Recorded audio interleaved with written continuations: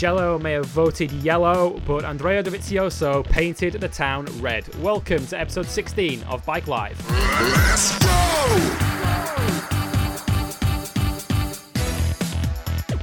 Yes, with the tenuous political reference out of the way, welcome to episode 16 of Bike Live here on Motorsport 101. We record this on election night, decision day here in the UK.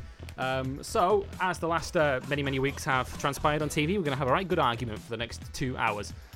Here on episode 16 of Bike Live on Motorsport 101. I'm Lewis Sotheby, and a warm welcome to all of you for listening to this show as we look back on the Italian Grand Prix at Mugello, the jewel in the MotoGP crowd, and boy did it deliver. It delivered 3 Italian victories as Andrea Dovizioso secured a victory for him and an Italian manufacturer in the MotoGP race. Matteo Pessini took his first ever Moto2 win, beating Thomas Luthi and Alex Marquez to do it, and Andrea Migno took his first victory in a crazy Moto3 race, which we will not go even close to doing justice over the next couple of hours. Basically, if we spent the entire show talking about each rider who fought for the win, we'd still be here this time next week.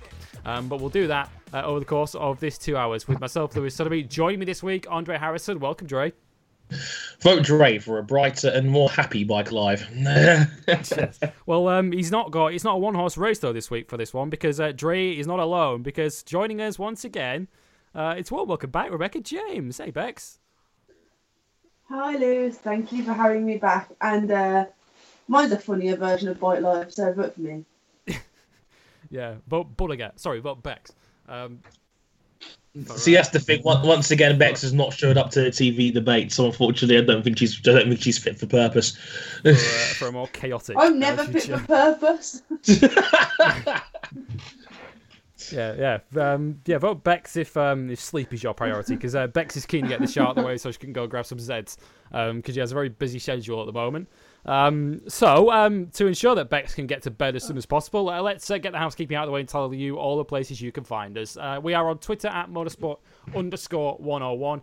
If you want to follow us individually, it's at Lewis Sotheby 23, at Harrison101HD, and at Beck_J93. On Facebook, facebook.com/motorsport101. On YouTube, youtube.com/motorsport101. Our website is motorsport101.net, and if you like us so much that you want to back us financially, you can do that on Patreon. You can back us for just $3 a month this month and earn yourself early access to this show and indeed to the Motorsport 101 podcast. Patreon.com/motorsport101 is where you can find all the information on that. Let's get into the Italian Grand Prix weekend then at Mugello. And Dre, is the jewel in the MotoGP crown. It is the race that we all look forward to perhaps more than any over the course of the year. And we find ourselves saying this a lot now on this show, which kind of tells us how great MotoGP is nowadays. But yet again, this was a weekend where in all 3 classes, the Grand Prix sure as hell delivered. Quality up and down the field, and that's a rare one. Normally you have at least one class that craps to bed on a race weekend, unfortunately, but this time around all 3 races were tense. They were gripping, they were quality. You know, you never really had a definite winner on any of the races until the final lap, I'd argue, especially obviously in Moto 2 and 3, but this was a very special weekend. I mean, again, Mugello is a special race. We talked about it last week, and it's Rossi land. It's the Italian fans are unlike any other in MotoGP, to their chainsaws, to their air guitars, and yeah, literally. And like I said, like over 100,000 people there at Mugello, there to cheer on the home nation, and a lot of them wearing yellow. And while his man didn't deliver, I don't think they'll be too disappointed at 3 home winners. The first time since Mugello 2008 that the Italians have won in every class. That I believe that was Rossi, Corsi, and Simoncelli back then. Yeah, not a bad day for an Italian job. Yeah, you mentioned Simoncelli. We'll get to this a bit more in Moto 2, but Matteo Pessini, who won the Moto 2 race, it was a very emotional day for him because the last time he won a Grand Prix in his career was around that sort of 2008 time, and Simoncelli was with him on the podium the last time that Pessini won a race, so he was very emotional after the Moto 2 race, which we'll get to a little bit later on. But Bex, I mean, this is that sort of classic time of the year when we get to those great venues, the likes of Assen that is still to come, Catalunya this weekend, and Mugello, it never disappoints, does it? Mugello always delivers fantastic action. Oh God, yeah. I mean, it's an absolutely fantastic track, and Dre pretty much hit the nail on the head there. You know that you're going to get superb racing, and I think for me, a race weekend is made even better by the fans. And for me, the likes of when you go to Italy, the Italian fans are to MotoGP what Polish fans are to Speedway. They're absolutely nuts. Fanatical, but you can't, like, they're so incredible to just be around, and their energy just sets the weekend alight on its own. I mean, you're never going to get terrible racing at a track like Mugello, but even if you did, like, the atmosphere and the energy and the electricity that would just be floating around that place because of the atmosphere that the fans create, it would make the weekend worthwhile anyway. So I think it's probably one of my top 5 to go to in the world would be a MotoGP race there. But it's an absolutely outstanding track, outstanding fans, and you're always assured a fantastic Grand Prix. Yeah, it is one of those bucket list ones, isn't it? And I think Julian Ryder said it on commentary on BT Sport the weekend that to any MotoGP fan, this is one of those venues you have to go to. You have to go to Mugello at some point. And as Bex rightly mentioned, Dre, the atmosphere was extraordinary. It always is going to be whilst Valentino Rossi is still in the field. But that's 2 MotoGP weekends in a row now where we've had a spectacle that the crowd has certainly added to. I mean, it's possible to have good races at circuits with no one watching, as Qatar has proved in recent years. But there's no question that an atmosphere like that certainly adds to the occasion. And I don't know about you, but just the roar of the crowd within seconds of the lights going out when Rossi flew off the line and took the lead straight away, the roar gave me goosebumps. Oh, God. It was deafening. It was ridiculous. Like, you heard the air horns being played. It was like Michael Schumacher was in the house again at the Tifosi at Monza. It was bonkers. Like, like Rossi takes the whole shot into turn 1. He got an electric start, and again the roar from the Italians, because there's grandstands like all over the first sector of the track, so they could all like eventually see what was happening. And when they saw Valentino in front, the reaction just said it all. Just unbelievable scenes. It was very special. And unfortunately, it didn't work out for Rossi in the long run. But he had his moment there running at the front, and my God, they loved it. Yeah, you can't buy moments like that. Just as they're coming down to Casanova Savelli, the S's, and Rossi just comes through a sea of yellow smoke because they've already set off the smoke bombs down there, and Rossi comes through it in the lead of the race. It was just thrilling sport just to watch that as Rossi goes to battle with Lorenzo in the early stages. And yeah, it was an interesting race in that respect, in that it started off as Rossi versus Lorenzo at the front of the race, and we thought we're going to have an absolute heavyweight battle here, and it ended up being a battle between their 2 teammates for the win of the race, for the victory. Andrea Dovizioso and Maverick Vinales, who fought up the front with some notable company from the home favourites, which we'll talk about in a little bit, Dre. But as much as we said last week that this was perhaps Ducati's best hope of a win outside of Austria, that wasn't quite the race we were expecting to see, was it? No, and you know what's amazing? I listened back to last week's show, and you're the one that called it. You said Dovi each way was a great shout at 16-1, and I was like, I should have done it. And and then as the weekend got on, Dovi just got stronger and stronger. And yeah, you're absolutely right. I mean, not only the fact that Dovi won, which again is his first dry MotoGP win, which is, we've never seen Dovi really run a race like that so comfortably. Just win one on pure pace. Exactly. Dovi's never had that in the dry before. Like, he's challenged for the win in the dry, but he's never looked quite as comfortable as that. He was never really under threat the second half of the race. He was always at about a good half dozen bike lengths. Vinales didn't really have an answer for him in the latter stages of the race, and yeah, Dovi was always in control, and it was tense because again, there were always 4 or 5 tenths behind, and a little, they were always wondering if Maverick had a little bit more, whether he was going to go for the win or whether he was thinking championship. Turns out he was thinking championship in the end. But yeah, we've never seen Dovi quite that assured at the front, and it was an incredibly measured performance from Andrea, who again we don't give him enough due. The man is a complete workhorse, and this is one of the tracks where if everything went to plan, he would get there, and he did. And again, he made it look very easy out there, which is something I've never said about Dovizioso before. He's quite the rider, and everything just came together beautifully on this one. That GP17 was very, very fast around here.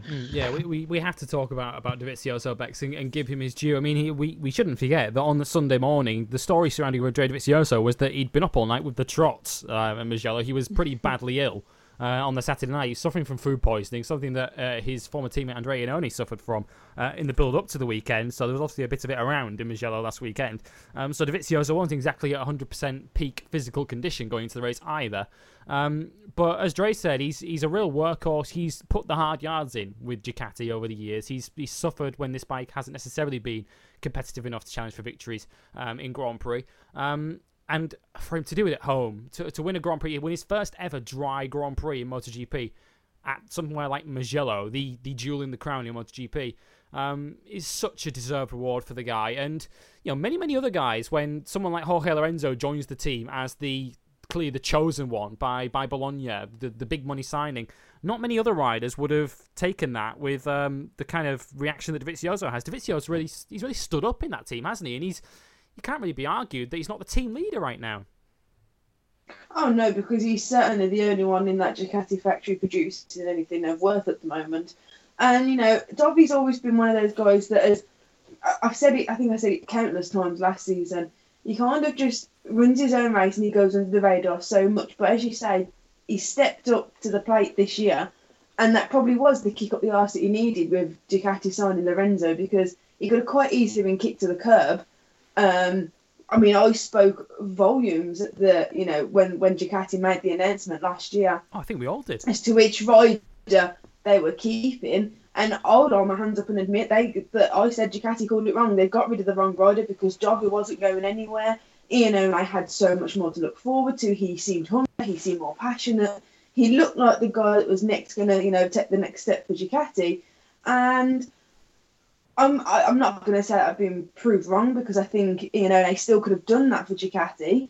But Dovizioso really has sort of stepped up to the plate and gone, no, you're not kicking me to the curb that easy. You're not going to just wash me out. I am here, and I am going to be the number one rider, and I'm going to prove to them that you don't need to make the big money signings, because if you stick to homegrown talent, they can get you the results that they want as well. And he really did prove that at the weekend, at his home weekend. And I'll be honest.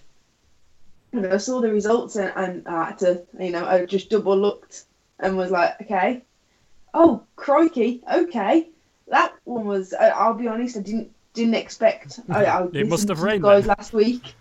I listened to you guys last week and was like, nah, there's no way he's going to do it. So fair play to him. He's either just had an incredible weekend, and I didn't see much of the race weekend, or he sold his soul, his life, and the secret colour to that beautiful red livery to the devil to get that win. But what an incredible win it was, and you cannot take nothing away from him. Yeah, that was an extremely roundabout way of saying you were wrong, Bags. That's those words never came out of my mouth. Well, to be fair, I do agree with Bex in that Iannone may well have been able to do this as well, but there is no question that Dovizioso has gone on to pay his team back for sticking with him. I mean, many teams might not have done that. Many teams may have gone with the talent of Iannone and perhaps the unrealised talent of Iannone rather than the known quantity that Dovizioso appeared to provide Dre. But as much as we thought he was a known quantity going into the season, perhaps I don't think even we knew he had this kind of level in him, did we? Well, he won a race last year. He was a solid in the championship. Ducati was still kind of rebuilding themselves in 2016, and it was a down year for Iannone despite his first top flight win. I said it at the end of the last season. I felt like Ducati were in a lose-lose situation here. They were going to have to say goodbye to one very good rider either way. It's true. Like, you're absolutely right. In an era of motorsport where we like them young and exciting, and we like new talent to get the gigs. I mean, God, a lot of people have been wanting to get rid of Pedrosa for years for that very reason, even though he's still a solid rider. I can see why people would say, let's keep Iannone. He's a bit more excited. He might have a little bit more upside than Dovi does at this point. But we forget, Dovi starts these seasons very strong. He was a couple of years ago. He started the season with 3 second places and was second overall by the time he got to Catalunya. He's a good starter, though. He likes the first half of the calendar. And you're absolutely right in the sense of I would never expected Dovi to be this good this early on. And again, he seems to have just been very quiet this season. Lorenzo stole some headlines when he finished third at Jerez. Obviously, Vinales has captivated MotoGP probably the most out of anybody this year in his fight with Rossi. You know, Marquez has been up and down, as has Pedrosa. And Dovi very quietly, once again, has put in the worksman shift. He's put in the maximum really that he can get out of a bike. He's not a fan of Jerez, but he still pulled out a solid result. And yeah, it's proven that in a field right now where everyone's made at least one killer mistake, Dovi really hasn't done that so far this season outside of being taken out in Argentina. So when you weigh it all up, I'm not totally surprised he's second overall right now, but he's always had that level of upside, Dovi. He's always been a consistent player. So, and in a field like this right now, consistency is paying off. What does this tell us about Ducati then? I mean, this season is proving so unpredictable, almost as unpredictable as last year was, to be honest. But Ducati were so competitive there. Of course, they filled 2 of the 3 podium spots, and one of the other Ducatis in the field led the race. I remembered after first practice, on the Friday morning, Dovizioso and Pirro were 1 and 2 as well. And Cal Crutchlow, in one of his many rants of the weekend, we'll get to another of them later, he also pointed to the tyres that Michelin have brought to the Grand Prix. They changed the focus on front tyre construction. It's a stiffer specification, but a softer overall tyre. And Cal Crutchlow said that as far as the Hondas were concerned, it was pointless to even turn up. Because he says the hardest of the tyres was too soft for Pedrosa to run. Basically, and we know the Hondas like to run the harder front tyre. And Crutchlow's quotes after the race were, "I believe that Michelin built the tyre for Ducati this weekend. It was always going to be difficult to beat the Ducatis here with the tyre allocation." So did Ducati kind of fall into a situation, Dre, where basically all of the cards fell in a line for them and everything suited them? And perhaps come Catalunya this weekend, we may go back to the Ducati we're more used to seeing this year. Maybe. I think the only conclusive thing I can draw for Michelin and the tyres and where they're playing out on these bikes is nothing is certain right now. And I would never have guessed that Ducati would have been this good going into the weekend. I don't think anybody did. I mean, again, Cal was I think surprised himself that Honda was so far off the pace. And it's great that it's unpredictable. I'm not denying that for a minute, but of course it's going to tick a rider off when the tyre allocation is so unpredictable. In any given weekend, you could either be great or terrible depending on how these tyres react to this track. And it reminds me a lot of the Formula One 2013 season where Pirelli were right in the middle of that tug of war between what the FIA wanted, which was, a faster grading, a tyre that hit the cliff really quickly and, a performance drop off to open the door for more passing. And the team's not liking it because they'd have to run more pit stops. I remember that year Spain was a 4-stop race. It was bonkers.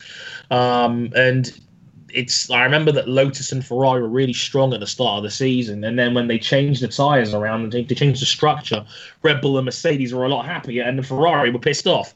Like they couldn't win on those situations, and I think Michelin are in the same sort of lose-lose here, where they're going to tick somebody off because we saw it in Jerez. Yamaha struggled. We saw it here. Honda struggled. Ducati have not really had a weekend of that level of upside since Qatar, so it's been a little bit all over the place so far this season. I don't think there's any straight up obvious number one bike and tyre combination right now. And this new structure, this new 70 layout front tyre, which is supposedly harder and more asymmetric, it split the paddock up again. Like people like Vinales and hate it, but other guys like Dovi love it. So Marquez is a fan of it too. So it's just a little bit all over the place right now. It's not ideal to say the least, but hey, as fans, it makes it more predictable, and that's not a bad thing.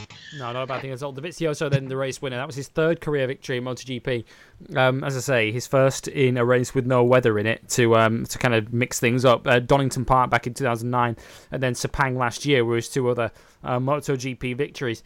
Maverick Vinales second then in the championship, and Bex, it's been an unpredictable season all told so far, but Vinales is now 26 points clear of Dovizioso, who's gone from 6th to 2nd in the World Championship with his win at the weekend. So whilst so much unpredictability dominates MotoGP at the moment, Vinales is doing the sensible thing, isn't he? Banking the points, banking the podiums. Yeah, it's kind of getting to the point now where I'm regretting being so confident he would get scared and kind of throw the championship lead away, because I'm going to have to buy a lot of drinks for a lot of customers if this little so-and-so carries on with the performance he's doing, because I was that confident that even though I know how good he was at the start of the season, I was that confident that he'd get on the Yamaha and he'd go really well for the first few races, and then he'd sort of like lose his head a little bit because it'd just be so different and so, obscure for him being in that position, and there was going to be so much more media attention, and I didn't know how he was going to be able to cope with that. And so I was confident that he weren't going to be champion at the end of this year. Jesus Christ, how wrong am I going to be come November? Because again, they are not going to let me live this down. There are so many customers that come into my pub and talk to me about the MotoGP, and I don't think I can face any one of them if he wins it, because I was so confident at the start of this year that it was not going to happen. And they're all in Dreamland. I called a lot of them cuckoo and said, if Rossi don't win it, then it's Marquez's name written all over it. And they were like, no. So No. what was your reasoning for writing off Marquez, writing off Vinales so quickly?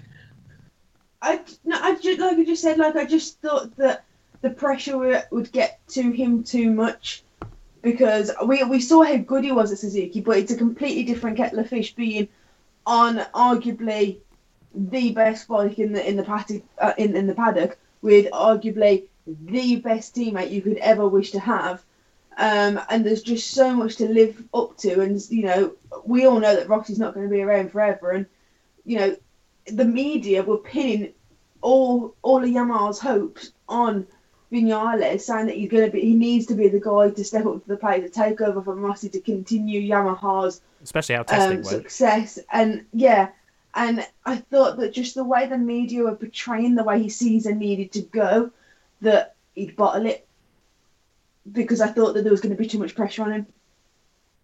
I mean, it's what's interesting is that Maverick Vinales spent a lot of the winter analysing Marc Marquez's lap charts from last year, didn't he? He was looking at that and looking at his consistency and thinking, how can I mirror that in Grand Prix this year? But it seems that another thing, Dre, that Vinales is trying to mirror in Marc Marquez is his consistency of podiums. Of course, he had that crash at the Circuit of the Americas, which is the sort of blot on his copybook. But it did appear to me that once he got the better of Petrucci in that battle for second, he could have maybe had a go at chasing Dovizioso down, but he clearly made the decision that 20 points would do him fine. Especially with Valentino 2 spots back in fourth. Marquez 2 further back. Marquez 2 further back. I mean, being +7 on Valentino, he will take that every day of the week. And yeah, like the risk reward level payoff probably just wasn't there for Vinales. And like in the response to Bex's earlier concerns, this is a man that has shined at every level of Grand Prix motorcycle racing and every challenge he's ever faced. I did not doubt that. I said we know how good he was at Suzuki, but it is such a different kettle of fish. Being stuck is so much more in the limelight. Can I just say, I really admire the hole you're digging yourself into here. I think it's great. It's just giving me that much more ammunition for November. It's going to be fantastic when the season's over. But the way it's going right now, I mean, that was, again, a very intelligent ride from Vinales, given the circumstances. He knew that Rossi was 2 spots back. He probably knew Marquez was not in that lead battle, and, he was struggling with Bautista in that race. And the extra 5 points, was it worth potentially falling off your bike for? No, not when he's +7 on Valentino, not when he's, do the math here, Dre, 13, 11, 10, it's a +10 on Marquez as well. That's a good weekend for Maverick under any measure. And it was a bit like Jerez, where he finished in 6th place that race, and it was like, well, listen, Rossi's in 10th. We threw some points away to the Hondas, but they were further back, so that's an acceptable loss. Then if Maverick's just not making these mistakes, I think he has got the outright pace advantage over Valentino, injured or not. The way this season's played out so far, and that is important. If Maverick doesn't fall and doesn't make silly mistakes, then he's going to beat Valentino in this championship for me. Next 2 races are going to tell us all, aren't they? Catalunya, where Rossi won last year. His last win, of course. It's now a 1 year anniversary from his last Grand Prix win. And then Assen, where Rossi so often goes well and probably should have won last year. had he not binned it from the lead. So you've got to feel that. I mean, Maverick Vinales, and this is in no way a criticism of him, because he's done a fantastic job and leads the championship, but I'm kind of relieved, Dre. I don't know about you. I'm kind of relieved he doesn't seem to have the air of unbeatable, that unbeatable air around him that we thought he might have in pre-season.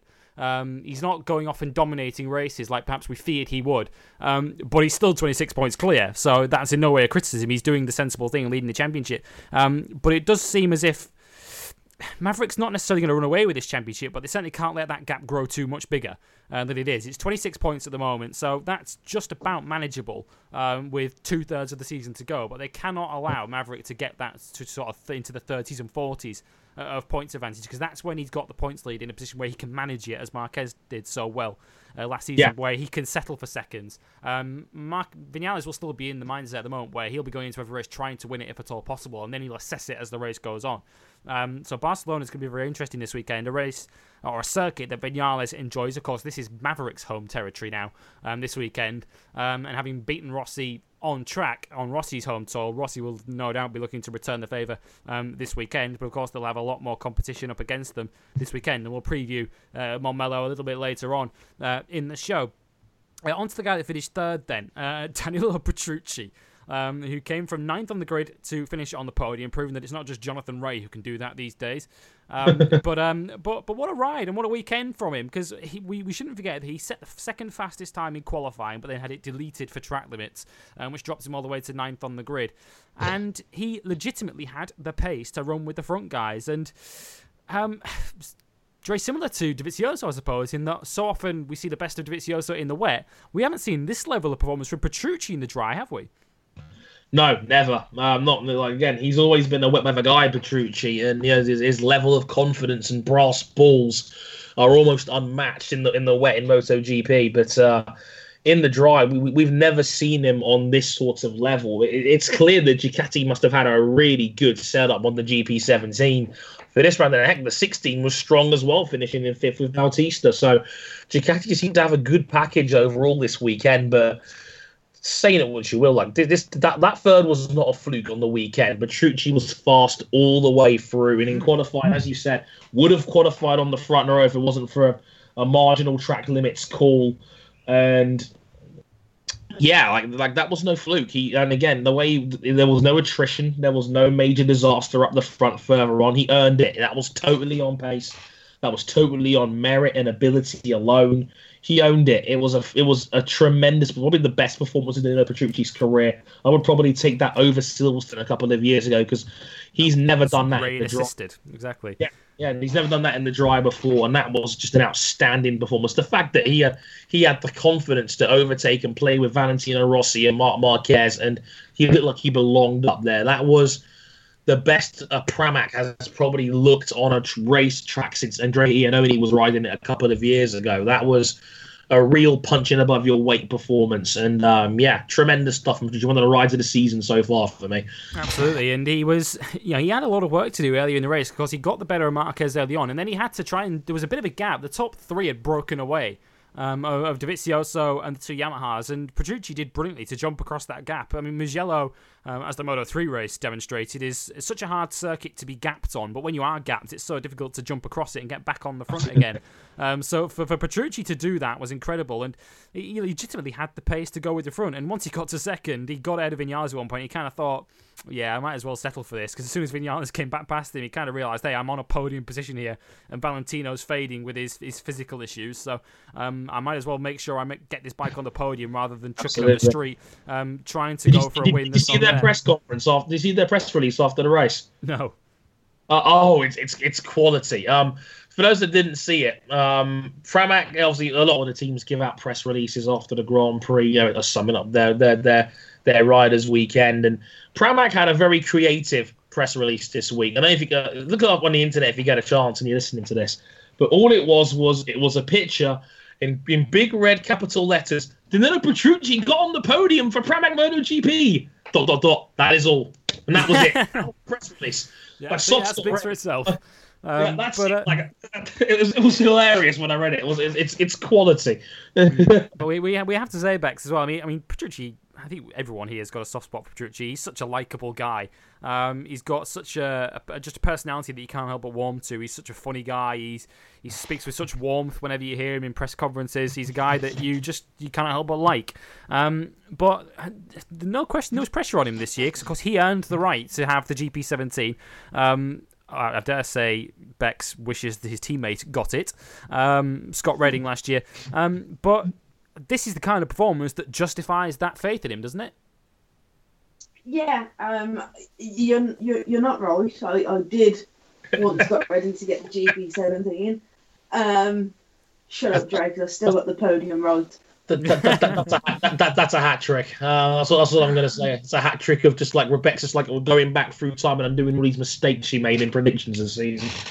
Do we need to talk about when Scott Redding got on the podium and you said that was never going to happen in a month of Sundays? Listen, we can do if you want. Listen, if you want to start reliving history, Dre, Dre's going to be his flat cap on the next episode of Motorsport 101 on episode 90. So listen. I'm pretty sure he said he was going to do that when Scott Redding met the podium as well. Listen. If Bex is happy with 1 out of 10 on her exam, then more power to her. Like, you know. I hear excuses. Anyway, Danilo Petrucci. as I was saying, yes, I did want Scott Redding to get the GP17. Didn't argue when he didn't because, quite frankly, he did performances in to get it. I thought it was a very difficult decision and very for anyone to make between two riders. But a performance at a Mugello, like Danilo Petrucci put in last weekend, has got to make everyone stand up and realise actually they were right to give him the current up-to-date, fully spec'd bike.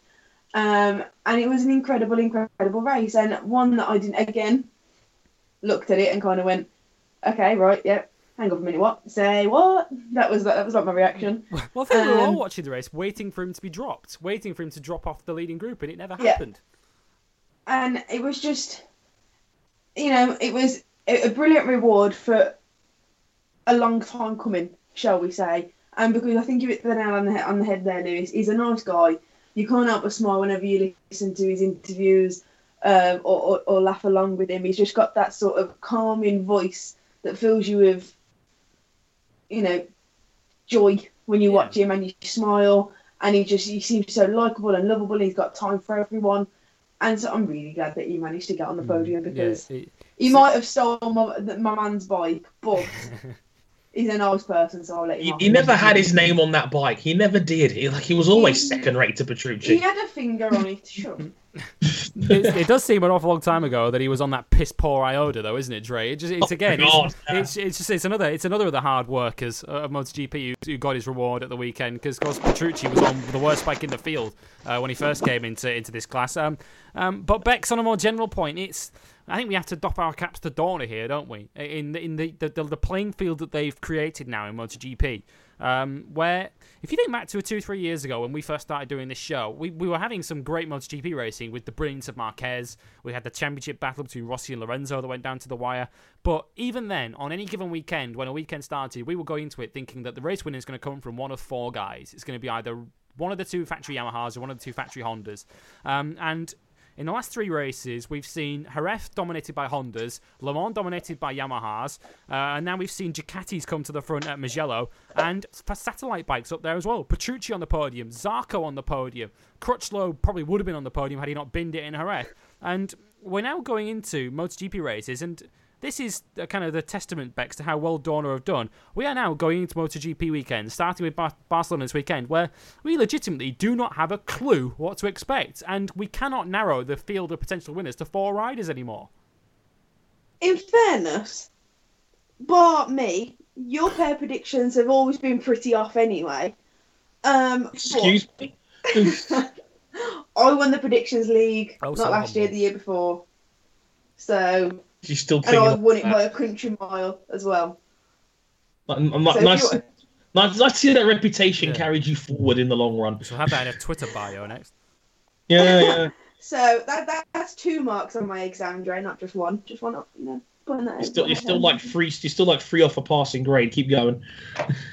I'll get there by the end of the show, don't you worry. I always find a way. Anyway, as I was saying, MotoGP's always been the elite of the elite, but Dorna have managed to turn it around to the point where it's so close, and you're on the edge of your seat from the start, as the moment the lights go out.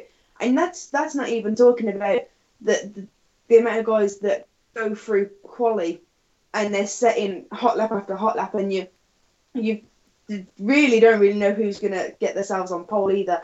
I don't think I've called a pole position right at all this season. I'll be 100% honest. I don't think I've called one right at all, mainly because I just keep backing the same rider. But that's head over heart. 93. Or heart over head, whichever way you want to look at it. Sam Lowes ain't going to get pole at Aprilia Bex. I'm sorry. One day, mark my words. Okay. I don't quite know that day will be. But no, one day... I adamantly will say that Sam Lowes will never have a MotoGP pole position, and if you do, I'll buy you his merchandise. I will not say no. I did get excited the other day when I saw your new helmet with 22 on the top, and was like, I've turned him, and then realised it was a Jenson Button one. I got really upset. Yeah, fat frigging chance of that one. I'm like, what are you dreaming? But no, the field is so close this year. It's absolutely incredible, and Dorna should be so impressed with themselves that they've managed to create a field like this that is never going to be touched. And I don't care what they say. I am biased because I am not the biggest fan of Formula Motorsport. I will sit and enjoy it, but if I had the choice, bikes win 100% every time with me.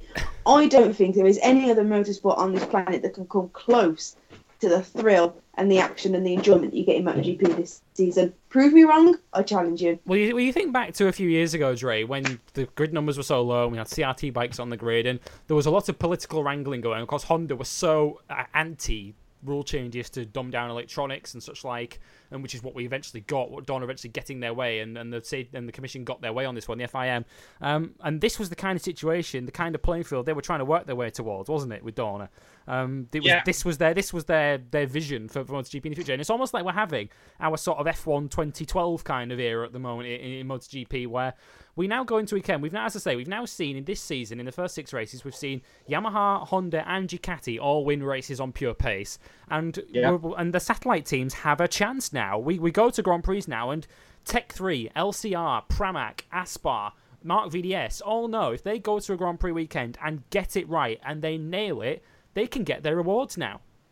Yeah, they can finish on the podium. We've already had 2 independent riders on the podium so far this season, Zarco and now Petrucci. And as you say, we've had four different winners in the first 6 races this season, and Valentino Rossi is not one of them. Neither is Jorge Lorenzo. And neither is Jorge Lorenzo, and you're talking about 2 of the best riders in history right there. So, yeah, you're absolutely right. This is the dream that Dorna always wanted. And again, as you say, I think Honda were the ones that were holding that back, and ironically, they're the ones that are probably struggling the most now in this era, which is amazing given they have a once-in-a-generation sort of talent with Marquez right there. But yeah, you're absolutely right. This is the dream. Like this was always Dorna's dream, to have a more competitive field. We saw the plans a couple of years ago come out on this show where we're like, okay, they're going to try and get 25 bikes on the field. They're going to subsidize the satellites to, give the smaller teams a chance to be able to compete, be competitive, score more points, win more prize money. And yeah, you're absolutely right. It's working beautifully right now with, again, like as you said, the big 3 factories have all won races on merit so far this season. The satellites have been incredibly impressive. Jonas Folger, Johan Zarco, Danilo Petrucci. They've all had outstanding moments so far this season. Heck, even Alex Rins was very strong in Qatar before he got hurt. So yeah, in that race, even Suzuki was up there. He only was running with the leaders until he hit Marquez's rear tire. So we've had all sorts of competition balance so far this season, and it's been fantastic to see. And as you said, as a result now, we are going into race weekends having absolutely no idea who's going to win. And that is something that in MotoGP was unthinkable even 5 years ago, where it was simply, it's going to be one of these 4 dudes on these 2 big factory bikes. Even 2 years ago, it was going to be a case of anyone on a Honda or a Yamaha, and that was about it, really. And now we've got a situation where going into Mugello, a 16-1 shot won a Grand Prix. That never happens in MotoGP. So So for that to happen, it's tremendous, and it's only more captivating for the sport in the long run. Absolutely, it's looking so good. Dre talked about the dream of Dorna and where we want to get towards. Well, the dream of 98,000 who packed themselves into Mugello on Sunday was for a Valentino Rossi victory, and we talked about it earlier on, the atmosphere when Rossi took the lead early on. And that battle between himself and Lorenzo in the early laps was fantastic sporting theatre to watch. It was brilliant. But he didn't quite get the result he was after in the end, Dre. He finished fourth, pointing to the fact that he said physically he was finished with 8 to go. And it kind of looked it, didn't it? He did. I'm not going to fall into my own Rossi paradox here. This was a solid performance, all things considered, and if it's true that he was physically shot with 8 to go, then that was a decent recovery job from Rossi to finish not too far out of what the form was kind of expecting in fourth place. It was a decent job, and yeah, that could not have been easy. Again, we talked about it last week. That injury sounded gruesome. It sounded brutal for Rossi to have an accident like that and then having to race basically 5 days later, and I don't think he'll still be 100% now racing in Catalonia. He said today that he still needs another week before he's fully fit. Yeah, so again, he was kind of hoping that Barcelona wasn't back to back. Yeah, so he's going to be riding hurt at least for another week or so. Most likely, Assen will be when he's back to full fitness.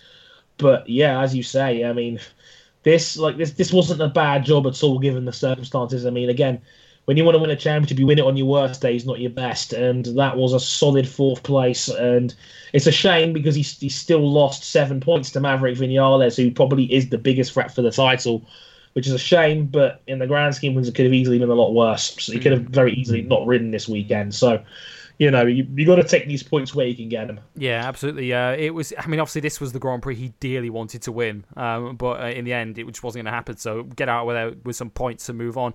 We can't talk about Valentino Rossi and Mugello without talking about his custom helmet for the weekend, and because he gave a nod to Francesco Totti, the retiring Italian footballer, this week, and also the very classy amalgamation of the 46 and the 69 on the side of his helmet in tribute to the late Nicky Hayden as well, from Valentino Rossi. Last weekend. But yeah, Bex, given his physical situation, and we know motocross injuries are a favourite topic of yours, 13 points wasn't the worst return in the world, was it?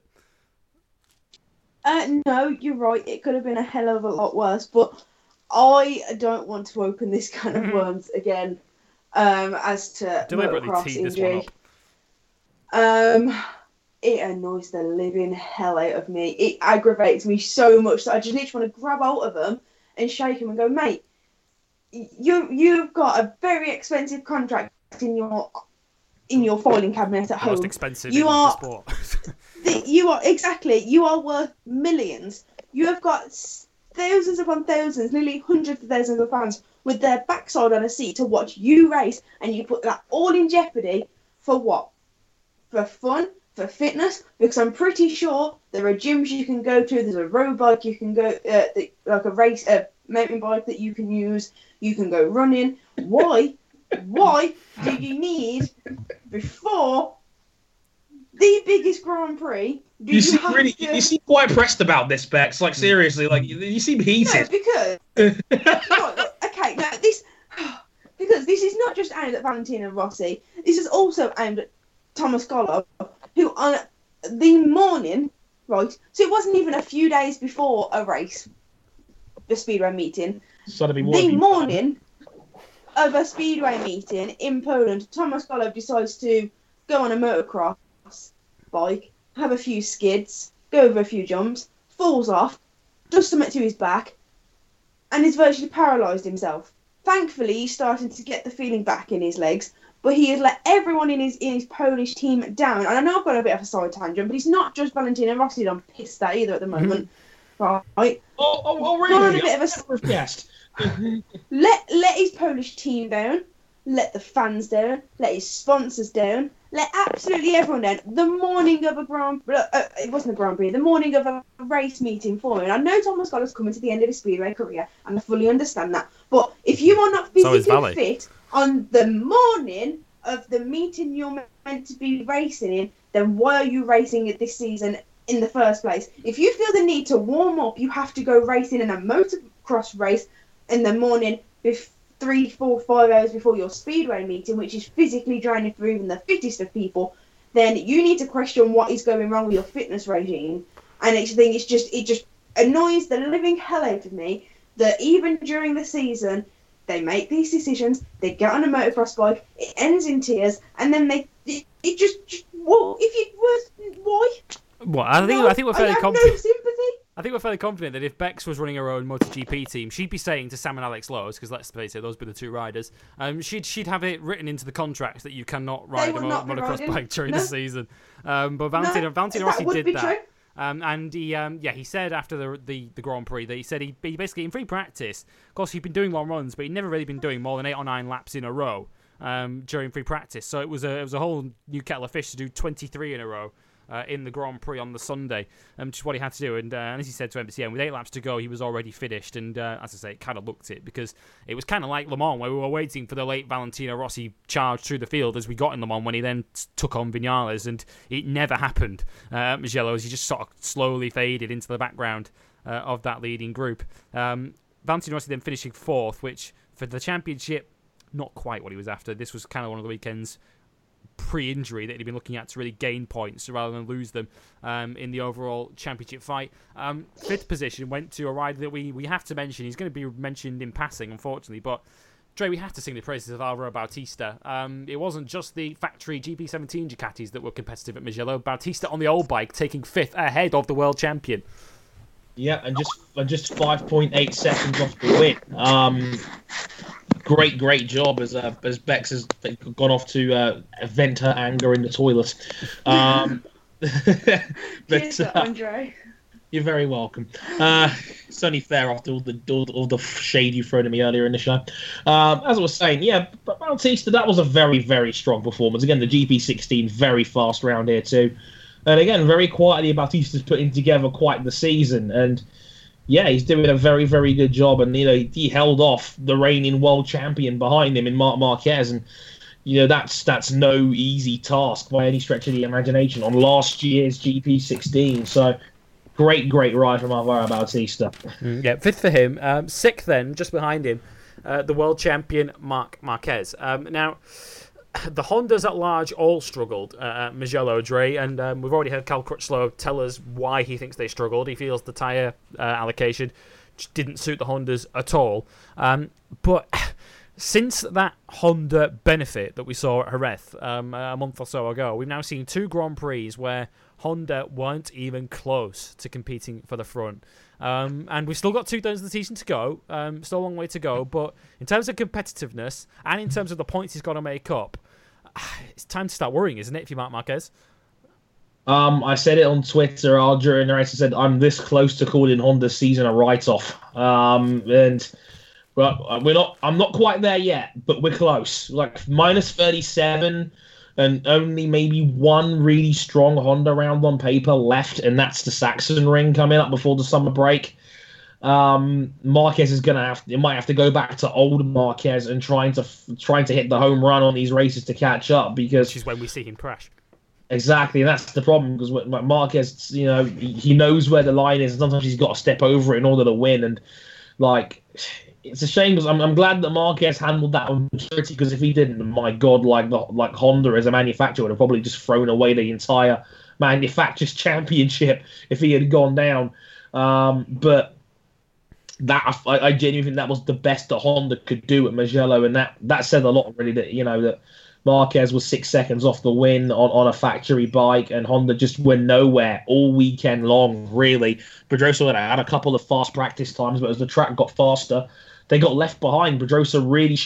we're going to talk about Pedrosa and Crutchlow in a moment, but their crash in the final lap was in a battle for 11th. Yeah, Crutchlow and Pedrosa are capable normally of far, far better than that. And yeah, it was just a struggle for Honda all the way through this weekend. At no point did they look comfortable out there. And this is coming off a weekend where Marquez said he liked the new front tyre, said it gave him more confidence. And yet, despite that, nowhere to be seen, and not relevant in this race, not relevant this weekend at all. And the lucky thing for him is that he's got a stronger round coming up in Catalunya, a race where he challenged for the win last year, and the slower track will help him out.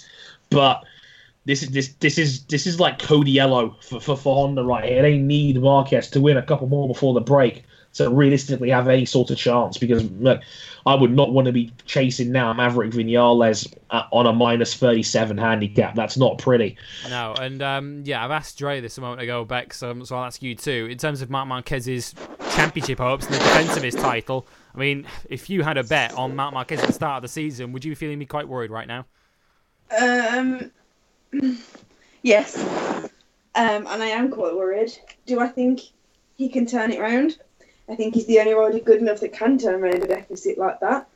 But no, I am worried. And I did back Marcus to win the championship again this year. I'll hold my hands up and admit that I was that person. And I did say earlier on it's going to cost me a lot of money if that's pesky news. We know he didn't back Maverick. No. How's that going for you? Not too well. It's a bitter pill to swallow at the moment, I have to be honest. Mm-hmm. But I do believe that if there is any one person in that paddock at the moment that can turn around a deficit as vast as that, then it is Marc Marquez. And so, ask me about September time whether I'm worried, and I'll give you a straight answer. But at the moment, yes, I'm worried, but I think he can turn it around. Yeah, I mean, that's the thing. We're talking about it at the moment as if it's Marc that's going to turn it around rather than Honda. I mean, Honda were quite comfortably the third fastest manufacturer at Mugello the weekend. And again, part of that might be down to Mugello. You know, Barcelona might be different this weekend. It might not favour the Ducatis quite as much. But you've got to wonder at the moment. I know he's the reigning world champion, so there's no reason why he'd be starting to lose patience with Honda in the same way that their Formula One counterparts are at the moment. But how much longer will this last? Say Marc Marquez is in this kind of situation next year, Dre, and that Honda are falling over themselves trying to keep pace with Yamaha and at times Ducati. How much longer will Marc Marquez keep patience with this? Because he's clearly a rider who, on pure pace, can win any given race when he feels like it. Yeah, this is a difficult one because Marquez has been incredibly loyal to that brand of Repsol Honda all the way through his Moto2 career, his Moto3 career, so when it was still 125s, and he was sponsored by Red Bull, and that's now the factory sponsor. But if he sees Maverick Vinales winning title after title, yeah, then he's going to want a piece of, pastures new, so to speak, and that comes with its own set of questions. But I mean, Marquez has come through worse than this. Like, we remember 2015. We remember when we really did see Honda exposed in this era of prototypes, where 2015 came along and Marquez was overriding the bike. He learned a very tough lesson that season that, listen, you're not going to win every race you set out to accomplish. Not everything's going to be like 2014 where you can win 13 in a year. It's not that easy in MotoGP, and it's never that easy. And he learned his lesson last year when he learned consistency in order to win the title, and he did it beautifully to win that third MotoGP title. And yeah, it's not an easy one because, as you say, like if this frustration keeps up, because it's not Marc that's the problem. Marc has won often in spite of Honda, not because of Honda. And I don't know what's wrong with their entire motorsport division at this point, to be honest with you. But it's one of those things where right now, like, he is pretty much the biggest name on the payroll right now, and he's carrying them, and it's like. When I joked when Fernando Alonso's engine blew up at the Indy 500 a couple of weeks ago, I said, I tweeted, like, oh crap, it's all on Marquez again already, and it's already starting to feel that way with McLaren Honda struggling and Fernando Alonso threatening to leave if McLaren don't win by September, and now obviously their IndyCar struggles have not got along particularly well despite Sato winning that. But in any case, yeah, it's a weird case of apples and oranges right now, and Honda, Honda's never looked comfortable this season outside of Jerez, and to a lesser degree Kota, but that's Marquez land anyway. So, yeah, and even then, it wasn't like a dominant Marquez victory until the second half of that race, where everybody else seemed to run out of gas.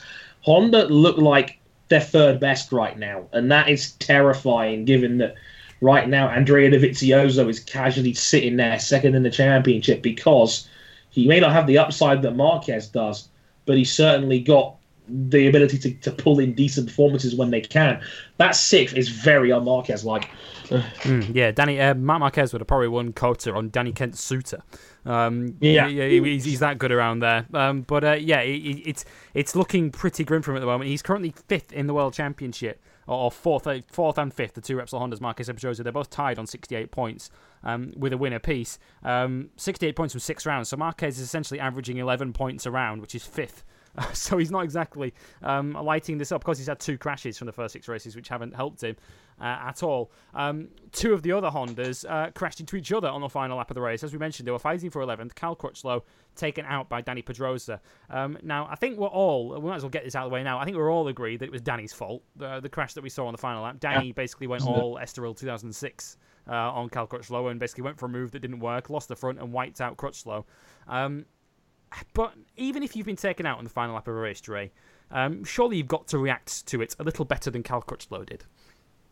Yeah, for the record, it seemed like Cal was, I think he did a pretty decent job of winding it in until the last sentence to Hodgson, and he goes, "I'm glad Danny Pedrosa's lost second in the championship." And it's just like, oh dear. I get Cal's frustration. It's the second straight round where Pedrosa's kind of had a negative influence on his race. We saw it at Le Mans as well, where Pedrosa chopped him off and Cal was, seemingly okay with it. He said, "Listen, I understand why. He didn't see me till the last minute. I get it. It's fine." So for it to happen again where Pedrosa has gone for a Hail Mary, got it completely wrong and taken Crutchlow out,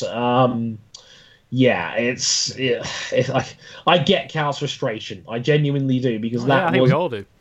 Yeah, I totally get it, but that was a very mean, nasty comment at the end of that, and it just seemed completely unnecessary to take a personal shot at Danny Pedrosa like that, because he's taking you out. And don't get me wrong, I get where Cal's coming from. I'm firmly of the belief that sportsmanship is not an obligation. It's a bonus. And again, we saw it in Moto2 where we saw Baldassari apologise to Nakagami after he had a high side and take Nakagami out. But obviously a very unfortunate accident. But it's not always going to be that simple. And again, like I said, I get Cal being angry. He's got every right not to accept his apology. He's got every right to be pissed. But you don't take it personal like that, and you don't insult the man like that because he made an honest mistake. And that's bike racing. Cal Crutchlow is hardly perfect. We've seen him make numerous screw-ups on bike, off bike, with other riders before in his career, and I don't see him bending over backwards apologising to people. But here we are. There's a level of double standard here with Crutchlow, and we all know he's got a reputation of just saying whatever he thinks and expecting people just to roll over and accept it. But unfortunately, that's not how this works. Pedrosa's got an incredibly passionate, dedicated fan base, and Pedrosa is one of the class acts of motorsport in general. And if Pedrosa apologised, which he clearly did the moment he was off the bike, he was straight in there to apologise to Cal, and then Cal shoves him. Surprised Cal wasn't fined for that one, actually, given that Cal did say after the race that if he'd been fined for it, he wouldn't have paid it. Because he wasn't happy. He went all Conor McGregor. But no, he said he wasn't happy with Jack Miller's fine that he got in Barcelona when he clocked Alvaro Bautista after he'd been taken out of the Grand Prix. I think it's one thing to be angry with someone for taking you out. I think we all accept that, but it's another to effectively take some sort of solace in the other guy's disappointment and misfortune, which is what he's doing. Essentially, he's taking solace in the fact that Danny lost points and has basically his championship hopes have taken a serious dent, which is a dick move, as far as I'm concerned. There's no need for that from Cal Crutchlow's point of view. Neither of them scored points, though, as I mentioned in the end. Pedrosa and Crutchlow both taken out of the final lap while they were fighting for 11th, which kind of illustrates how badly Honda's weekend went for them, all told. Ducati's weekend, Bex, though, went well overall, but perhaps one of the exceptions was Jorge Lorenzo, who led the race early on, had that exciting battle in the first few laps with Valentino Rossi. And of course, we still need to remember with Jorge Lorenzo that he's having to try and change a riding style the last 10 years, riding Yamahas to now riding Ducatis. But no matter what kind of free passes we give Lorenzo, it doesn't reflect too well on him when he goes from the lead down to 8th and his teammate wins the race. Yeah, I mean, I ain't one to give Lorenzo that many free passes anyway. I think we all figured that out for the past few seasons. So I'm just going to tell it how it is. all hail Dovi, who at least saved Ducati's ass on home soil in what we would discuss as an incredible race. And in my notes here, as the all-singing, all-dancing champion-to-be saviour, is being really useful right now. Because it infuriates me so much. We can make so many excuses for Lorenzo, and in all honesty, he makes enough for himself anyway, so I don't know why we need to add our own excuses in for him. But to go from 7th and make a fantastic beat up to 1st and be like, yeah, leading the race, to then go crashing all the way back down to 8th while your teammate manages to secure a win. 14 seconds up the road. Who never wins in the dry anyway. And I mean, let's be honest, Lorenzo hates running in the wet, Dovi loves running in the wet. You'd think it'd be a great partnership, but you wouldn't expect Dovi to be the one that have won last weekend purely because of the conditions there. But Lorenzo has been one of those, let's just say it's not been as smooth sailing for him making the transition over, and I think, if I'm completely honest, he thought that he was going to prove a point and say that he was going to be the one that could make the Ducati work making the switch. And you know, Casey struggled with the Ducati but got it dialed and managed to win a fair bit. And you know, Rossi struggled so much. If Rossi can't make it work, then why on God's green earth did Jorge Lorenzo think he was going to be able to prove a point and make it work? I do not know. That was almost part of the motivation, I think, for Lorenzo, wasn't it? To almost do what Valentino Rossi couldn't for Ducati and turn them into winners. But what made it even more sort of surprising and concerning, I suppose, if you're a Jorge Lorenzo fan, Dre, is that Mugello historically is one of Jorge's strongest tracks. He always goes well there. He's won there numerous times, as you say, in MotoGP in the past, and he was nearly beaten by Pirro on the lad bike, the test rider. Whoop, whoop, it's the sound of the police. Yes. Whoop, whoop. Yeah, as I was saying. As good as Pirro is, he shouldn't be beating Jorge Lorenzo on the same machinery, should he? Yeah, exactly. I love that Neil Hodgson interviewed him on the grid, and I was like, it's the world's fastest test rider. And it's like, thanks for that. Thanks for that, Neil. Yeah, Casey's a test rider for them too. Yeah, it's like, yeah, thanks for that, Neil. Where you stick your knife in there, mate?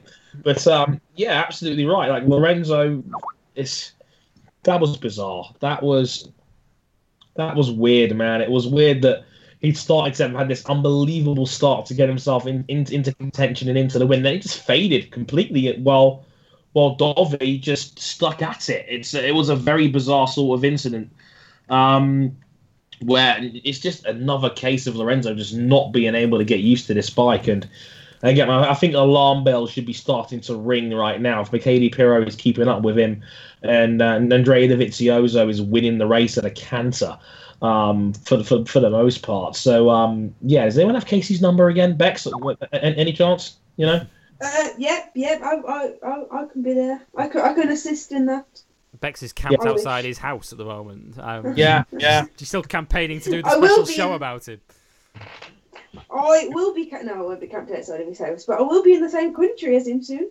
Yeah. Bex is on her way down under. So she's never mentioned that in October. Yeah. So if you're wondering why Bex is absent in October, that is why. I know she's absent a little bit on this show, but she'll have a better reason in October.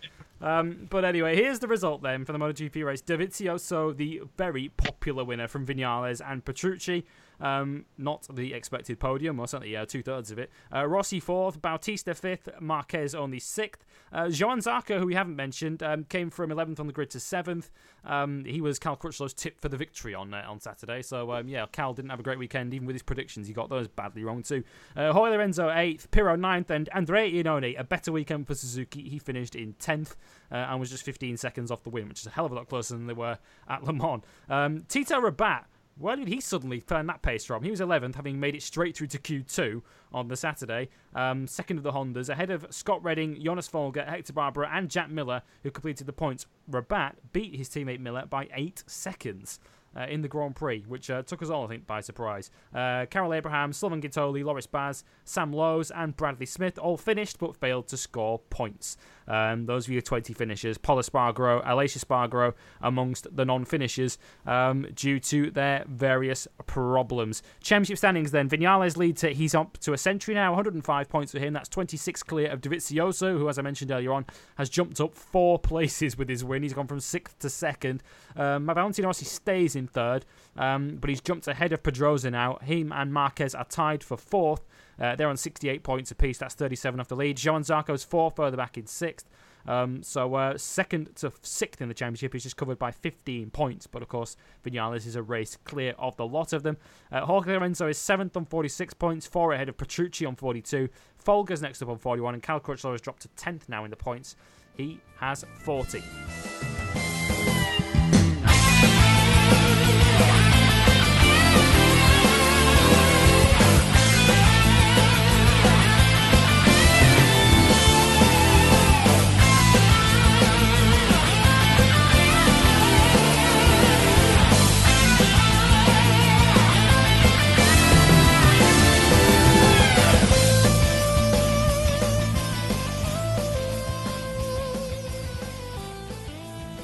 Right, now let's take a deep seat. Let's grab a drink and take a very deep breath because it's time to talk Moto 3. Oh my God! Now, this may take a while. As I said earlier on, if we devoted 5 or 10 minutes to every rider who fought for the win in this one, we'd still be here this time next week. Dre, how many races have you ever seen that are anywhere near as good as that one? Not many. None ever. Neil Hodgson himself said it after the race. He's been riding bikes since he was 8 years old, and that was the best race he had ever seen in his life. And it's in the conversation for me. That was as well. That was better than Renault 2015 really started celebrating the lap too early. That was an unbelievable race. That was heart in mouth moments for 20 laps every single lap. It's like, a lot of races do have big early battles at the start in Moto3, but it just never went away. The whole race, the whole field pretty much was right on top of each other the entire way through. It was unbelievable. Yeah, you sort of watch races and you're kind of waiting for a group to establish itself at the front, for a group to break away, but the group was the field, essentially. It never broke away from the rest of the field. I mean, Mugello just always lends itself back to fantastic Moto3 racing with that long straight and the slipstream down the home straight and the fast corners that mean that it's so flowing, so it's easy to follow other guys. But even by Moto3 standards, this was friggin' insane. To have so many riders at the front of the, at the leading pack, able to, with a chance to win that Grand Prix.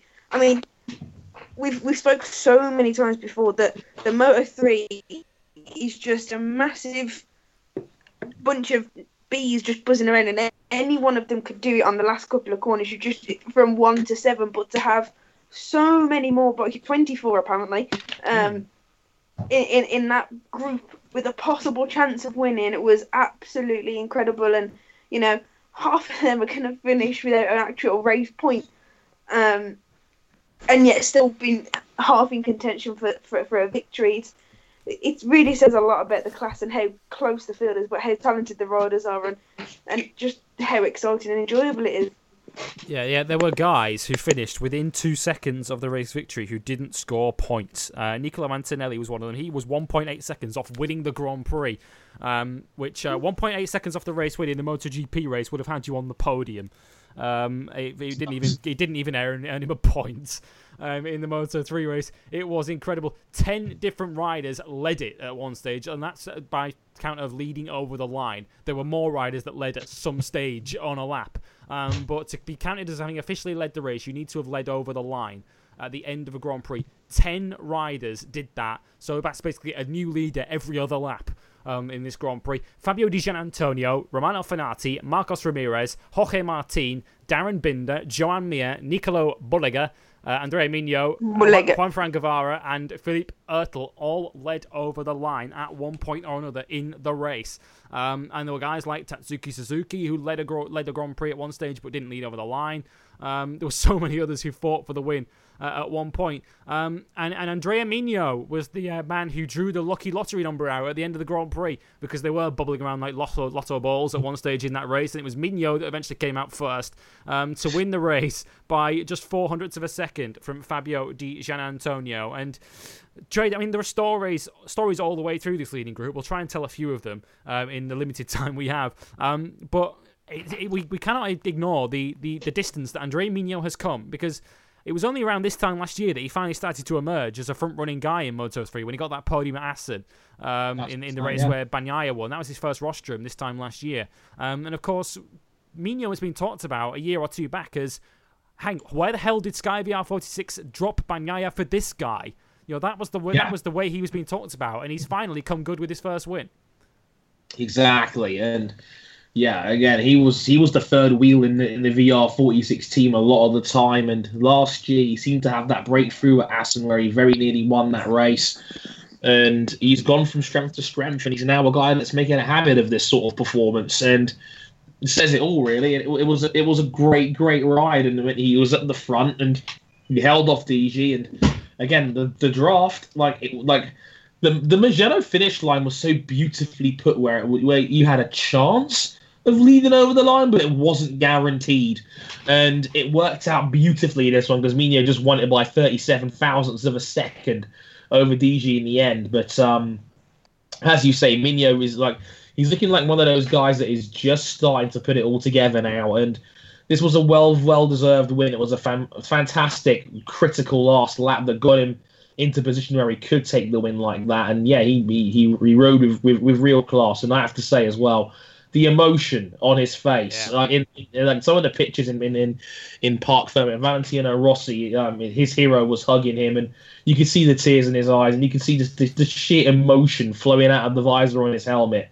Beautiful scenes. Congratulations, Andrea. It was a fantastic performance. Yeah, it's impossible to underestimate and understate for an Italian rider riding for the Valentino Rossi run team to win at Mugello. That is the boyhood dream. The dream. If you're an Italian motorcycle racer, that is as good as it gets for Andrea Migno. And if you go onto the MotoGP website where you can look at all the lap charts and all the information from this race, I'd encourage you to do so. It is great. It does look like a bit of a bingo sheet, the lap chart. When you look at some of the positions of riders, like Andrea Migno at the end of lap 1 was in 13th.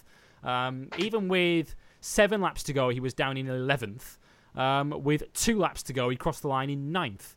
So at the end of lap 18 of 20, he was in 9th spot. Then climbed himself up to 5th on the penultimate lap, and then 1st by the end of the final lap. That just kind of shows you how many bikes and how close together they were, because that would almost sound on paper as if there's no way he can win from there. But Migno did it brilliantly. He beat Di Giannantonio, as you mentioned, Ray, but part of me really feels sorry for him. I mean, he equals his career best. He's been second a few times now in Moto3, including this race last year.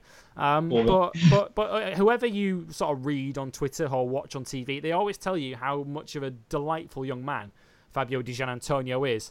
And there are very few people, certainly Count Crutchlow wouldn't have been one of them, but there are very few riders who would have been so happy for the race winner within seconds of having missed out on a maiden win as Fabio Di Giannantonio was. It's I've never seen this before in a bike race, and I've been watching bike races for 15, 16 years now, and I've never seen when a MotoGP video director is getting that close sort of finish, and he'll still stop the hard camera on the finish line to see who wins the photo. It's amazing that Migno wins the race, and you can still see on the hard camera shot DG reach over and congratulate Migno on the hard camera, maybe a second or two after he's crossed the line at 150 miles an hour. It's ridiculous. But what a class act Fabio was for that. I mean, there was a lovely gesture from the young man. And again, like everyone has said in the paddock, he's a truly delightful, charming young man. And it shows, because that was a very lovely gesture. Again, within seconds of Andrea Migno winning, he was clearly delighted for him and delighted for his fellow Italian. And yeah, that kind of says all that the passion that comes out of this country is overflowing. I mean, I'll give you another example. Petrucci, we mentioned him a little bit earlier, but not only was there a giant number 9 flag on the track when he was on the podium celebrating, you would never have guessed that in Rossi land, but also him in the press conference afterwards where he said he'd give up his house for another MotoGP podium, which it just shows the passion that these Italians have got is just unrivaled. And yeah, beautiful scenes. And again, a class act, Fabio, and a great ride to finish in second. Again, that first win is definitely coming. Yeah, and it's a point worth making as well, Bex, that we're talking about without flying the green, white, and red too much. But of course, we had 3 Italian winners in the 3 classes, and an Italian 1-2 in Moto3 with Migno and Di Gianantonio. This is a class that also features Antonelli. It also features Dalla Porta, who's Italian, the junior world champion, Romano Fenati, Enea Bastianini, our boy Bulliger. Italian motorcycle racing is in. I mean, it was going through a bit of a drought 5 or 6 years ago when it was all dominated by Spaniards. These classes, but the Italians are back, and Italian motorcycle racing post Rossi is in safe hands. This is the thing, and I mean, we've had so many talented Spanish riders come onto the scene, and now all of a sudden we're getting a flurry of Italian riders.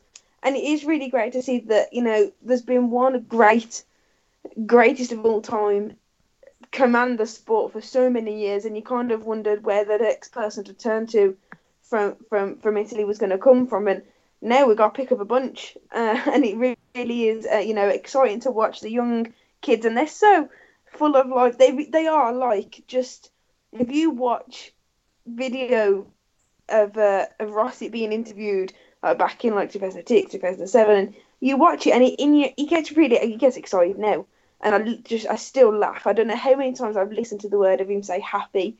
I'm really happy. I'm sorry about the really bad Italian accent, but I love the fact that everyone better than any we could come up with. Do you like that? Do you like that? I don't know what it is. It's just like so carefree and relaxed, and the Italians, the way their persona is and the way they act around the paddock, it is a sight to behold. And I just wish certain other people really would take note and actually, replicate how they are and how they go about their race career, because it is a joy to watch. All we needed there, Bex, for you I'm not mentioning names. No, all we needed there, Bex, was for you to modify your catchpatchphrase and tell us to shut up in your face. That's all we really needed there. In that last answer. Yeah, that's all. There it is. Don't encourage her. Like she needs any encouragement.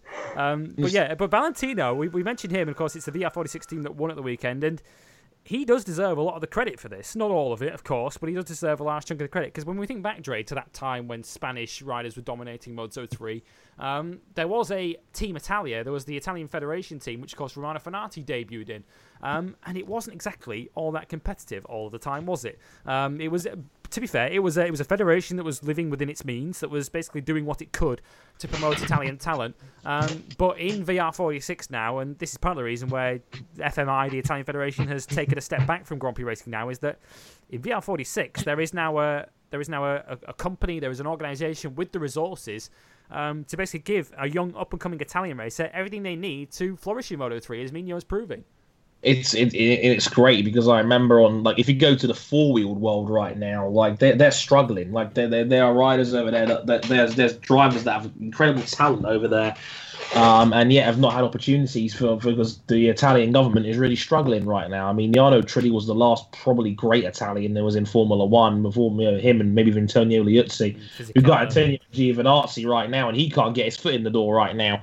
And he's a tremendous talent. It's a similar deal in two wheels, but I'm glad that there is an organisation now that is willing to give these guys shots, because Italy is producing talent now on the level of the Spanish, which is always a juggernaut in bike racing in the last 5 to 10 years with, Lorenzo, Pedrosa, Marquez, Viñales, and of course there's going to be more coming, obviously.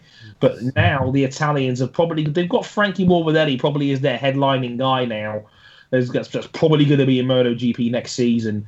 And yeah, as it stands right now, they've got talent up and down the field. Pecco Bagnaia, you've got him there now. Andrea Migno, you still have Fenati, who knows, could still repair his fragmented career. So you've even got guys like Marini and Baldassari at the forward team who could come good.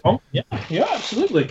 So there's half a dozen very solid Italians in the field now, and Rossi seems to put together a real nice circle of friends around him now, where he's got a lot of talent seemingly almost everywhere now. He's doing a really good job with that, and the academy I think, is starting to pay dividends. It's probably going to have its first MotoGP rider next year. Baldassarri's a solid rider. Luca Marini seems to be getting better by the race in his second season in Moto2. And yeah, like, they've got something here. They're doing a very good job indeed. So like, it's great to see the Italians really rising as a superpower again in bike racing. Yeah, which does give us hope that, of course, I think everyone's got one eye on the MotoGP, what MotoGP is going to look like post Rossi. It's a big question for everyone, but certainly in terms of Italian flying that flag, I think there are going to be many, many riders who will be able to do that in the future. It's just going to be a case of which one emerges from the pack, because there are so many of them at the moment, certainly in Moto3.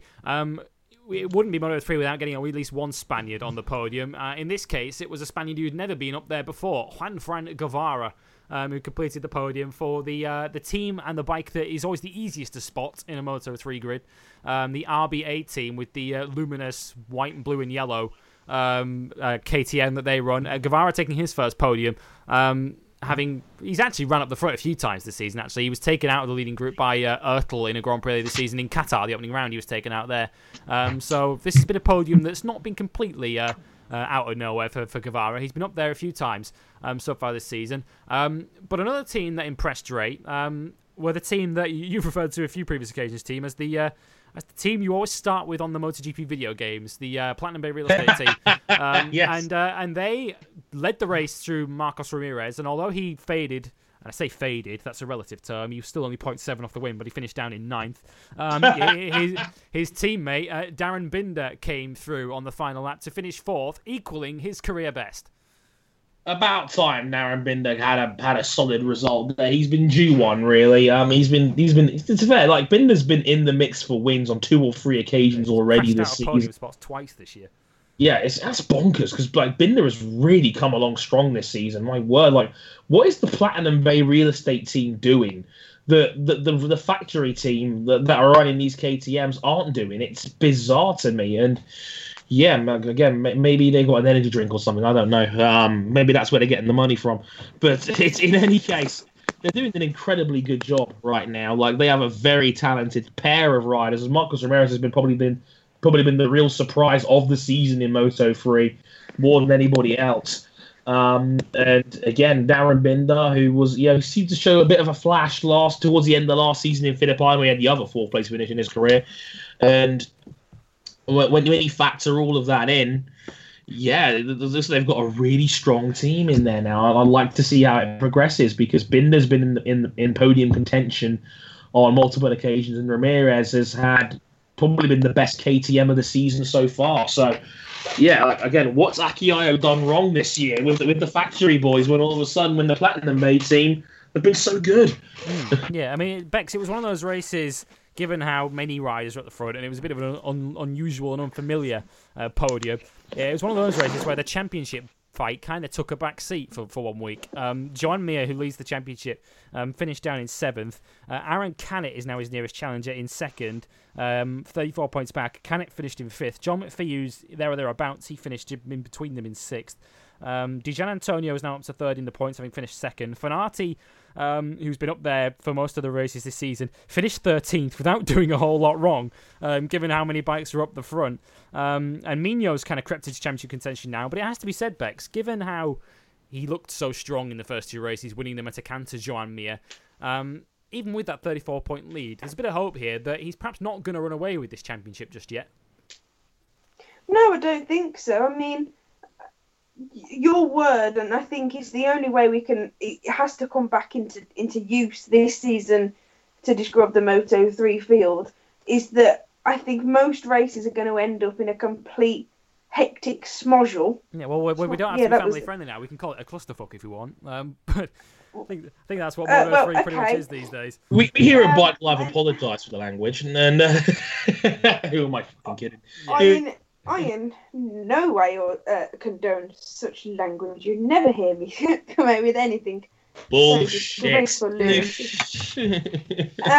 But I just think, it's going to be so here, there, and absolutely sun everywhere from now to the very end of the Moto3 calendar. Then everyone's going to be taking points off everyone. Whether he's got 34 points or not, he's not going to run away with it. And he's going to everyone's going to be taking points off each other. Can anyone get so close to bridge that gap? So I don't think he's going to run away with it solely from here to the end of the season. But with everyone beating everyone else on various race weekends, I don't see any one or two riders that are going he's going to make the break to bridge that gap, to really give him a good push. Does that make sense? Yeah, I think he's just going to be stagnant. If Mia can kind of keep consistent, then he might just have this. I mean, like I say, 7th doesn't sound like an awful lot of a result to shout about, but he was only 0.5 off the win. And his nearest championship contender, Canet, was only 2 spots ahead of him, and 2/10 ahead of him in 5th. So he only lost 2 points to Canet. He lost 9 to Dijon Antonio, but he was already 46 back anyway. So Mia's just got to try and sort of manage this as the season goes on. And if he's going to have a few more races where he has that level of dominance that he had, for example, at Le Mans after Fenati crashed, in Qatar and in Argentina earlier in the season, then Joan Mir still looks like the man to beat. But I think we've got enough riders here who could chase him down. The likes of Canet, Dijon Antonio, I think he's another rider. Once he wins one, he'll win a few. And Fenati, we all know he can win any given race when he puts his mind to it. He just only tends to do that 2 or 3 times a year. So there are plenty of riders who could still make this a championship and chase Joan Mir down. One other rider, though, I wanted to really mention here, Dre, before we move on from Moto3. And if one rider's fortunes kind of encapsulate what Moto3 is about this weekend, it was Jorge Martin, who qualified on pole position on the Saturday. Got a grid penalty, which relegated him to 13th. He then went from 13th on the grid up to 1st by the end of lap 4, and then fell all the way down to 15th again and only scored 1 point. The Jorge Martin experience. That was a bizarre weekend for Martin. I mean, I think 12 places was a harsh penalty in the first place for his infractions off track, but he was in the lead by the end of lap 4, which was just bonkers. It was a ridiculous start from Martin. He was just carving the entire field up like crazy, and then all of a sudden, when the race got a bit elbows out, he got swallowed up. Unfortunately, it was a real survival of the fittest sort of environments out there, and Martin was one of the big victims of that. There's no real shame in finishing 15th. This one really, because I mean, again, he was a second and a half off the win. What more do you want him to do? Like I say, I think you hit the nail on the head in that he's a guy who. I mean, I think he's shown on pure pace. He's as quick as anyone in Moto3 this season. He's had 4 poles out of 6, or 4 poles before his penalty, which took 1 off him. But in pure qualifying, he's been quickest in qualifying 4 times in 6 races now this year, Jorge Martin. And it just seems as if he's got the pace, but when it gets a bit frenetic and a bit close, he gets beaten up a bit in these Moto3 races, and that's perhaps something that he's going to have to learn if he's going to make an inroad in that championship lead. Martin is 7th in the championship at the moment, 48 points off the lead, so he could still close that down if Joan Mir has a few more of those races where he's down in sort of 6th and 7th. But let's run you through the result then. This is quite a result if you've not seen it, Moto3. Mignot, the winner, by 37 thousandths of a second from Dijon Antonio in second. Guevara third, 0.1 off the win. Then came Binder and Canet, who needed a photo finish to split them for 4th and 5th. They were 2 thousandths apart. Binder got the verdict, 0.362 off the win. John McPhee in 6th, Joan Mir 7th. Ayumu Sasaki, who ran as high as 3rd at one point, finished 8th. He's the Asia Talent Cup and Red Bull Rookies champion. Marcos Ramirez 9th, and Nicolo Bulliger 10th, just 1.1 seconds covers the top 10, which was closer than the top 10 were in qualifying. And Air Bastianini in 11th, 1.2 off the win. Then came Ben Schneider. They needed a photograph as well to split them. Fenati in 13th, Ertl 14th. He was leading with 2 to go and finished 14th. Jorge Martin 15th, final point, 1.5 off the win. We also saw Nicola Antonelli, Marco Bezzecchi, Adam Norodin, Lorenzo Dalla Porta, Jakob Kornfeil, Tony Arbolino, all in that leading group at the end, which were covered by 3.476 seconds, 1st to 21st. In that race, and that doesn't even include the likes of Tatsuki Suzuki, who was in the leading group but crashed with a lap to go, as did Albert Arenas, and Jules Danilo was also in that leading group before he got took out with 11 laps to go. So many, there were basically 2/3 of the field were in that leading group at the finish. It was that kind of race. Championship standings then look like this. Mir leads it by 34. He has 108 points to Canet's 74. Dijon Antonio is 3 points further back in 3rd. 3 points further back to Fenati and Mignot, who are tied on 68. John McPhee is 6th on 63, and Jorge Martin has 60. Guevara's up to 8th on 50. Ramirez is down to 9th, despite finishing in the top 10. He's dropped a spot to 9th on 43. And Enea Bastianini is 10th in the championship on 36 points, already 72 off the lead, which is amazing, given that Bastianini moved to Estrella Galicia with the hope of challenging for the championship. It ain't going to happen this year. Right then, Dre, on to Moto 2, and another first-time winner in this class, Matteo Pessini taking the victory, and this was another victory, much like Moto 3, that was riddled with emotion.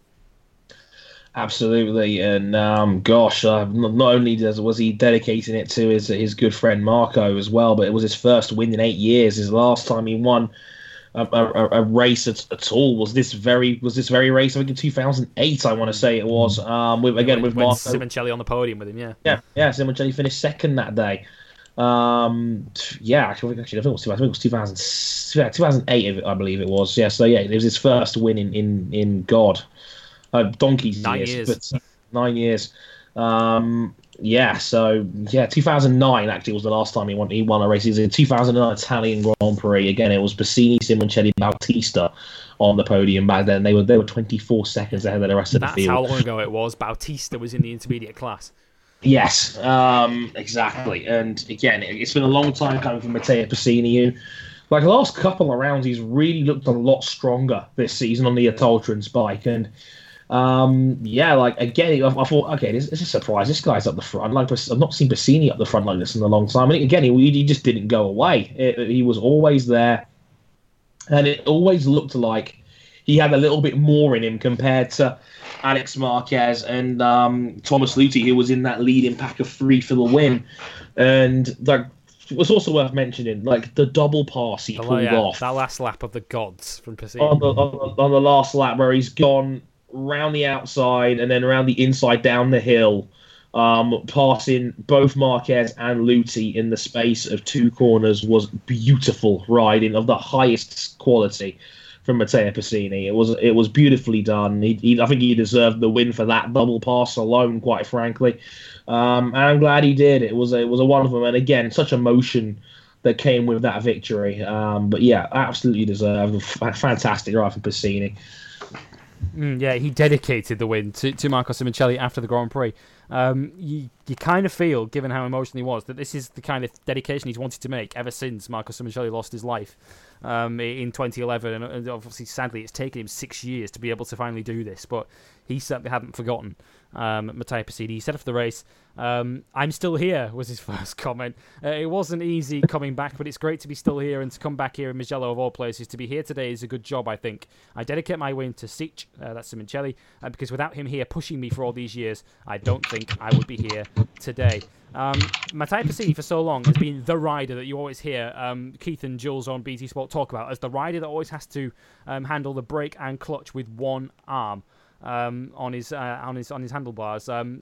Pessini, that's always been his calling card. That's always been what people sort of tag him with in Moto2. It's worth explaining why this is, for those that haven't heard the story. He's got serious nerve damage in one of his arms, so he has a specially adapted motorcycle that has the clutch and front brake operated with his left hand, rather than one on either side of the bike, which, if you listen to anyone who knows anything about riding a motorcycle, they say that you shouldn't really be able to do that. It's not really something you should be able to do and still win Grand Prix with it. But that's what Pessini's been able to do. It was an incredible result from him. And as you say, that double overtake on the final lap was as good as anything we'll see this year. Ran the outside, as you mentioned, of the right to get the inside for the left of Casanova Cervelli to take Marquez. And then at the very next corner, Arrabbiata, he goes up the inside of Thomas Luthi. And these aren't slow riders he's passing on the final lap. These are 2 of the best in the class that Pessini is passing to win the Grand Prix. A race that I say was fraught with emotion, and I don't think there wasn't a dry eye in the house to see Pessini win that Grand Prix. Thomas Luthi second though, Bex, and although he hasn't won a Grand Prix at all this season, and Franco Morbidelli, the championship leader, has won 4, Luthi's suddenly only 13 points off the championship lead, and that one I think has crept up on us, that Luthi, in true Luthi fashion, under the radar, has kind of put himself in championship contention, hasn't he? Yeah, the guy back to win the championship. Yeah, so did I. Oh man, he really has just kind of come out of nowhere, and we both said at the start the season was, if he can't win it this season, then is he ever going to win it? Because, in all honesty, at the start of the season on paper, his most fierce rivals had all moved up to MotoGP for Tom Luthi, but for one way or another, it just hasn't quite gone his way. But we're still closing, and we've got a long way to go at the end of this season. Could still be with another prediction, but when is this guy ever going to learn that we just want to give him some bloody credit? I'm fed up with the times where he crosses the checkered flag and you don't know where he's been all race weekend because he's just gone so under the radar, and yet again, Mugello was exactly the same. But Dre, who did you back to win the Moto2 championship? I went with Frankie Morbidelli. Well, this is going to be interesting. This is going to be close, though, isn't it? I mean, what's interesting here this season, Dre, is that Morbidelli, as I say, he's won 4 out of 6 this season, and those races that he won were all consummately, beautifully won. He wasn't exactly pushed, apart from maybe Argentina on the final lap. He won those with ease. But the 2 races that he hasn't won, he's kind of gone missing. Of course, he literally went missing into the Gravel Trap at Jerez. But it was kind of the big anomaly of the Sunday at Mugello was, where did Franco Morbidelli go? Because he never had the pace to run at the front. He was a very distant and very lonely 4th. And by virtue of that, and as I say, by his stealth, if nothing else, and consistency of podiums, Luthi's within striking distance of him. This has been a very weird season so far. Like it's if Frankie kept it upright in Jerez, he'd have a very comfortable championship lead right now.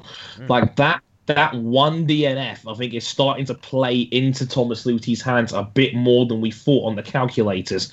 Because again, it's easy to say, yeah, Morbidelli's won 4 races, but it's also easy to think Luthi's not had a bad race so far this season, really. And in some cases, some points are better than no points at all. And again, Luthi's just gone +7 on Morbidelli there again. So it's a weird one. Like, Luthi is putting together the consistency, and Morbidelli ended up finishing 3.5 seconds off the win in the end. He was always like maybe a 10th or 2 off where he probably needed to be, and it was weird. I'm like, given that Frankie's always been a guy of like incredible outright speed, like the fact he was so subdued was very unlike Frankie in that race, and surprising to see that he was so far off the pace in the end. And especially given his teammate Alex Marquez, who's been playing catch up all season long, was so convincingly quicker than him. So yeah, I don't know if that's just a one-off. We'll get the old Frankie back at Catalunya. We'll have to wait and see, but certainly an eyebrow raiser. Yeah, Thomas Luthi, you're quite right. Luthi has had 5 podiums out of 6 so far. Impressive. None of those podiums were wins, unfortunately, for Luthi. He's gone 2nd, 3rd, 2nd, 8th, 3rd, 2nd. And that 8th was the race that Morbidelli crashed in. That's as bad as it's been for Luthi. He was 8th at Jerez. And had Luthi won that Grand Prix in Morbidelli's absence, Luthi would lead the championship now. But it just tells you that consistency pays. I know Bex has told us this before in championship battles. But it's amazing how 4 wins can basically almost be cancelled out if you have one DNF. Morbidelli with 4 wins is 13 points ahead of Luthi, who's had none so far this season. They're kind of away and gone with it. The top 2 are clear. They're 22 clear of Marquez in 3rd. Marquez finished 3rd, Dre, at the Mugello at the weekend. And is it a little too simplistic, or is it right on the money to say he just got beaten up on that final lap? I think that's what it was. I mean, it was more an incredible last lap for Matteo Pessini than anything else. I don't think Alex Marquez or Tom Luthi... Marquez did lead into it, didn't he? He led into the final lap. Led into that final lap. I don't think it was anything more than just Pessini putting together a fantastic final lap, an inch-perfect final lap, and like Marquez didn't really do anything wrong. He probably was just in the wrong place at the wrong time, and he just... Mugello, the second half of Mugello, it's hard to pass around. It's very hard to pass on the second half of Mugello on faster bikes, and it showed it here in this one. So, yeah, I think Alex is going to take that. He's going to take that result. It was not a bad result, finishing third there and being a 10th off the win. He seemed pretty jovial about it afterwards. So I wouldn't read too much into that if you're Alex Marquez. That's a solid result. You beat your teammate. Yeah, you're back in title contention again. Take it where you can get it. Like Bassini was just a little bit better on the day, and Lutti is Lutti. He's always going to be in the mix. So, although I think if I'm Marquez, though, I don't know. I literally don't know what he said after the race. He might have said this. He might have been quite happy. But if Morbidelli is going to have a bad day and finish down in fourth, you want to take full advantage of that and get the 25 if you can. And then it's a 12-point gain on Morbidelli. As it is, he only gained 3 on Morbidelli on one of Morbidelli's worst days. He's probably gonna have all season. That might come back to haunt Marquez. If Lutti pretty much did by finishing second, but I think both of those guys at the end of the season might wish that when Morbidelli had his bad day, they paid it, punished him to the full and took the 25 points rather than being beaten to the win by Bassini, who, let's face it, probably isn't going to challenge for the championship at the end of the season. Taking nothing away from Bassini, who was brilliant on that final lap. You do wonder whether Lutti and Marquez may regret not winning that race while Morbidelli struggled. KTM were back on form at the weekend with Miguel Oliveira finishing 5th, but we have to talk about his teammate, who Bex has had a pretty awful season, Brad Binder, all told, with injury. Of course, he had that horrible arm injury where he broke it in pre-season testing, came into the start of the season injured, found out after the Grand Prix of the Americas that the plate in his arm had moved, so he needed surgery on it again. So we haven't seen him since Kota. Made his return at Mugello, qualified 23rd, so we're kind of sat here thinking, yeah, Brad's still not fully fit. Came from 23rd to 10th on Sunday. Oh, man. I feel so sorry for Brad Binder. Coming off as the Moto3 champion, and you just think, yeah, he could really, really impress in Moto2 this season. I think he's such a talented rider, and he bided his time well. He's come up at the right time, and literally everything that could have gone wrong for him has gone wrong, and that injury has just absolutely curtailed his season for me, especially when it all went wrong and it set him back even further. But it just goes to show the grit and determination that Brad Binder resiliently showed all of last season when he claimed his Moto3 title, to then come back after a horrific injury, and one that has got to be seriously uncomfortable.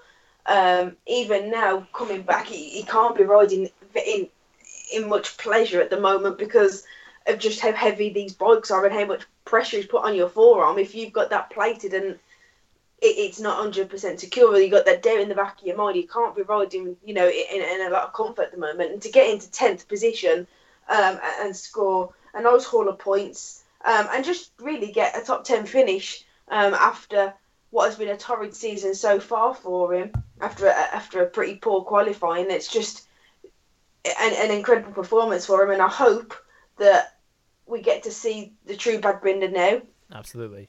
He stays injury-free for the rest of the season, and I know it's kind of put the kibosh on what could have been, but we've always got next year, and hopefully then that it can be a little bit more improvement, and he can stay fit, because it was just horrendous timing for it to happen like that, and then for it to have to be redone again because it went drastically wrong and it had moved. I mean, I can't imagine the pain that he must have been in when the plate had moved in his forearm. That must have been horrendous. That probably was worse than actually breaking it. Yeah, and we shouldn't forget as well, Dre, that in that race that the plate moved that weekend, Brad Binder finished 9th in Argentina that weekend.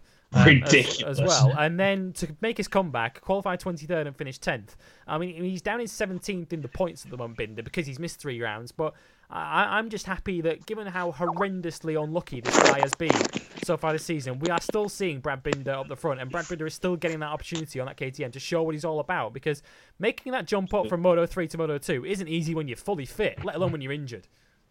Exactly. He's had a mountain of awful luck to start this season. He's like nothing about Binder's season has been straightforward getting into Moto2, and again the steep learning curve that comes with that. I mean, it is a class where talent can often go to die because of just how hard it is to be competitive, and yet here we are. Brad Binder has been nothing short of exceptional given the circumstances and given like a very, very nasty arm injury that's plagued him all season long, and yet multiple top 10 finishes. Brilliant stuff from Brad Binder. Yeah, he's doing a cracking job given the circumstances, and yeah, Francesco Bagnaia is leading the way quite comfortably in Moto2 as the leading rookie. He's on 53 points because he didn't score in the Italian Grand Prix because he crashed out. Ended up finishing 22nd after he remounted.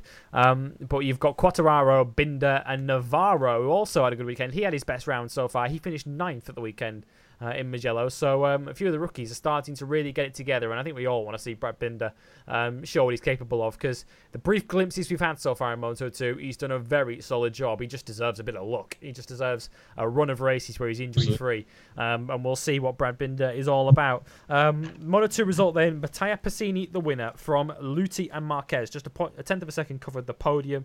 Morbidelli was 3.5 seconds further back in 4th. Then came Oliveira in 5th on the first of the KTMs. Luca Marini continues to impress in 6th. Dominic Aegerter 7th on the first of the Suitors. Simone Corsi 8th on the first of the Speed-Ups. Then came Navarro and Binder rounding out the top 10. The rest of the points were taken up by Marcel Strotter, Hafiz Sayarin, Isaac Vinales, Remy Gardner, who was the only Tech 3 rider to start the race because Xavi Vieque had to pull out through injury, and Xavier Simeon 15th to take the final point. In that one, championship standings then, Morbidelli's lead, as I mentioned earlier on, is down to 13 points over Lutti. Marquez is a further 22 back in 3rd. Miguel Oliveira is 8 further back in 4th. Then comes Bagnaia in 5th, who, as I mentioned, no scored. Matteo Pessini has jumped all the way up to 6th on 49 points, 3 ahead of Aegerter, and 8 ahead of Nakagami, who, as Dre mentioned earlier on, was taken out in a horrendous first lap crash at the final corner of Vicini by Lorenzo Baldassari. Thankfully, both riders escaped uninjured. Luca Marini in 9th, and Simone Corsi's 10th on 35 points.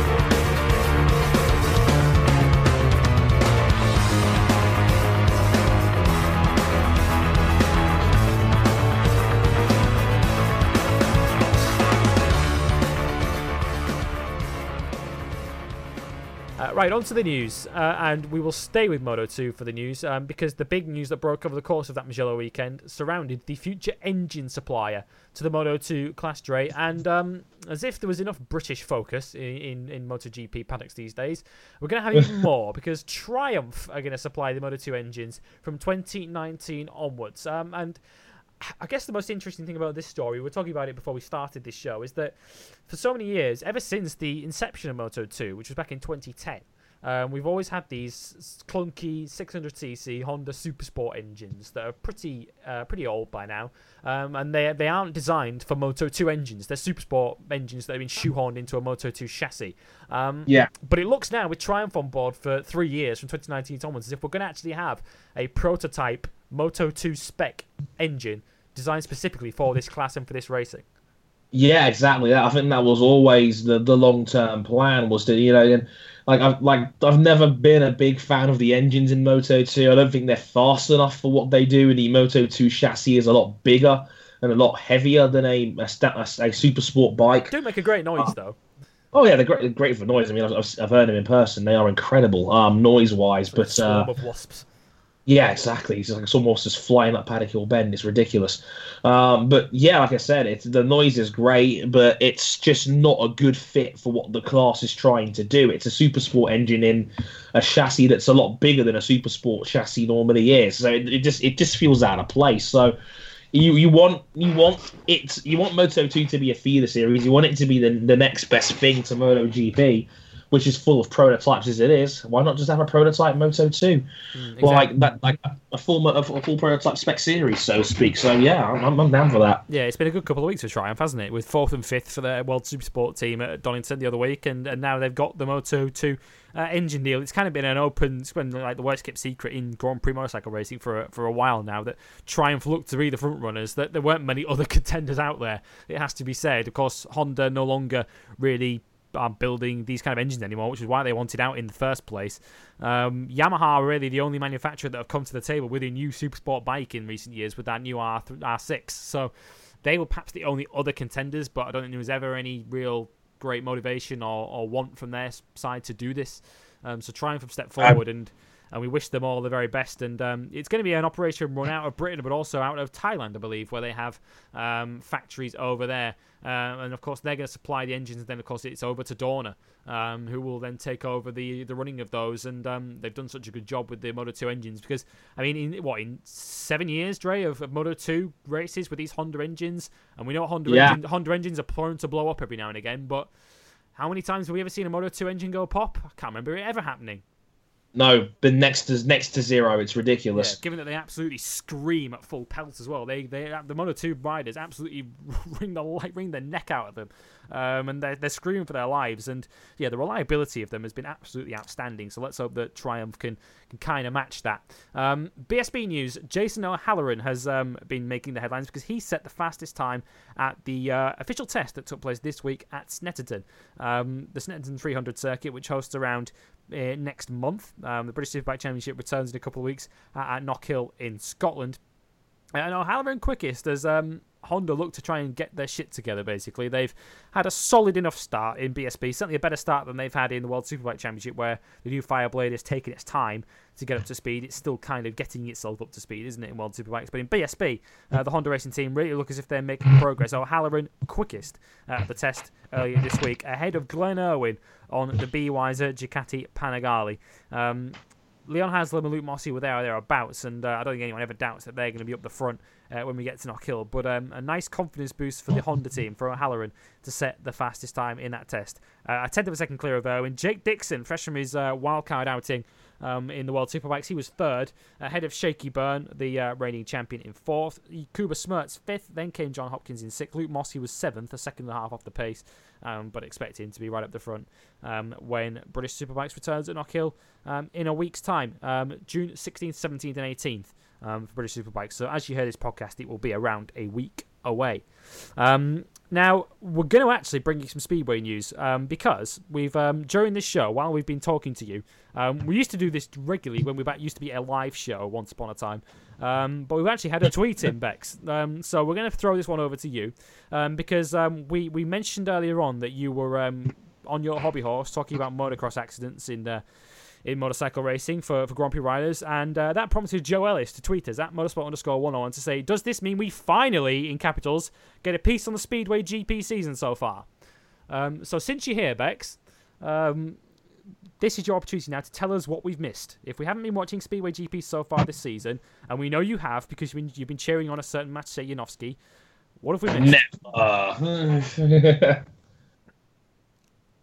Bex has gone silent on us. Bex has been so keen to tell us what's been going on in Speedway that she's gone all silent on us. I'm so sorry. I forgot that my microphone was on mute, and I was actually like chomping at the bit in there.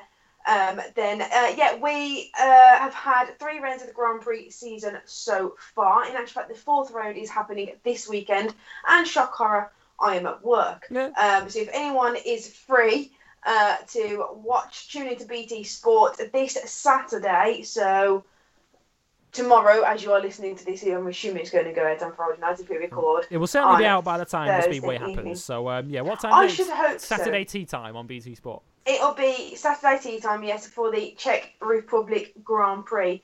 So far, it's been an incredible season. Not if you name's Greg Hancock. Obviously. Well, no, not if your name's Greg Hancock, but we are only 3 rounds in. So far this season, I would not have tipped Patrick Dudet to be top in the standings. Alas, that is what he is doing. It is so close at the moment. Just 3 or 4 points separate the top 4 and 5 riders from Patrick Dudek leading the championship. Maciej Janowski has crept himself into the top 4 after 2 fantastic Grand Prix. He absolutely smashed it at Warsaw a couple of weeks ago in Poland. And yeah, I was having slight heart palpitations because at the start of the meeting, I thought, I'll have a bet on Magic. His odds are quite good. And then I realised that he's in Poland. And 9 times out of 10, when we go to Poland, Magic scores 4 points. And I speak of that from experience because when I went to Gorzów to watch him a couple of years ago in 2015, he scored 4 points. At Warsaw last year, I'm pretty sure he scored 4 points. So it's kind of just thought, I'm not going to waste my money. I'll put my money on someone else. Magic, I was at work. made the final, and I had a lot of people coming in and rubbing in, have you seen him, he's done it, have you seen him? And I was like, no, I don't want to know. And I was like, I could have won a lot of money to take to Australia with me had I have bet on him. Thankfully or unthankfully, depending on which way you want to look at it, he finished second, so I didn't, and I weren't going to have him each way, so I didn't lose out in that sense of the word, and he kept his very pretty looks, because I would have probably kicked his pretty Polish head in Cardiff had he cost that much money.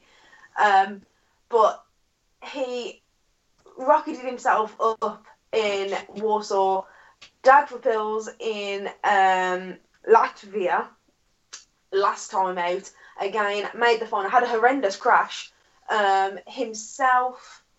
Oh gosh, this is going to really test my memory now. Doyley and Bartosz Szmarlik.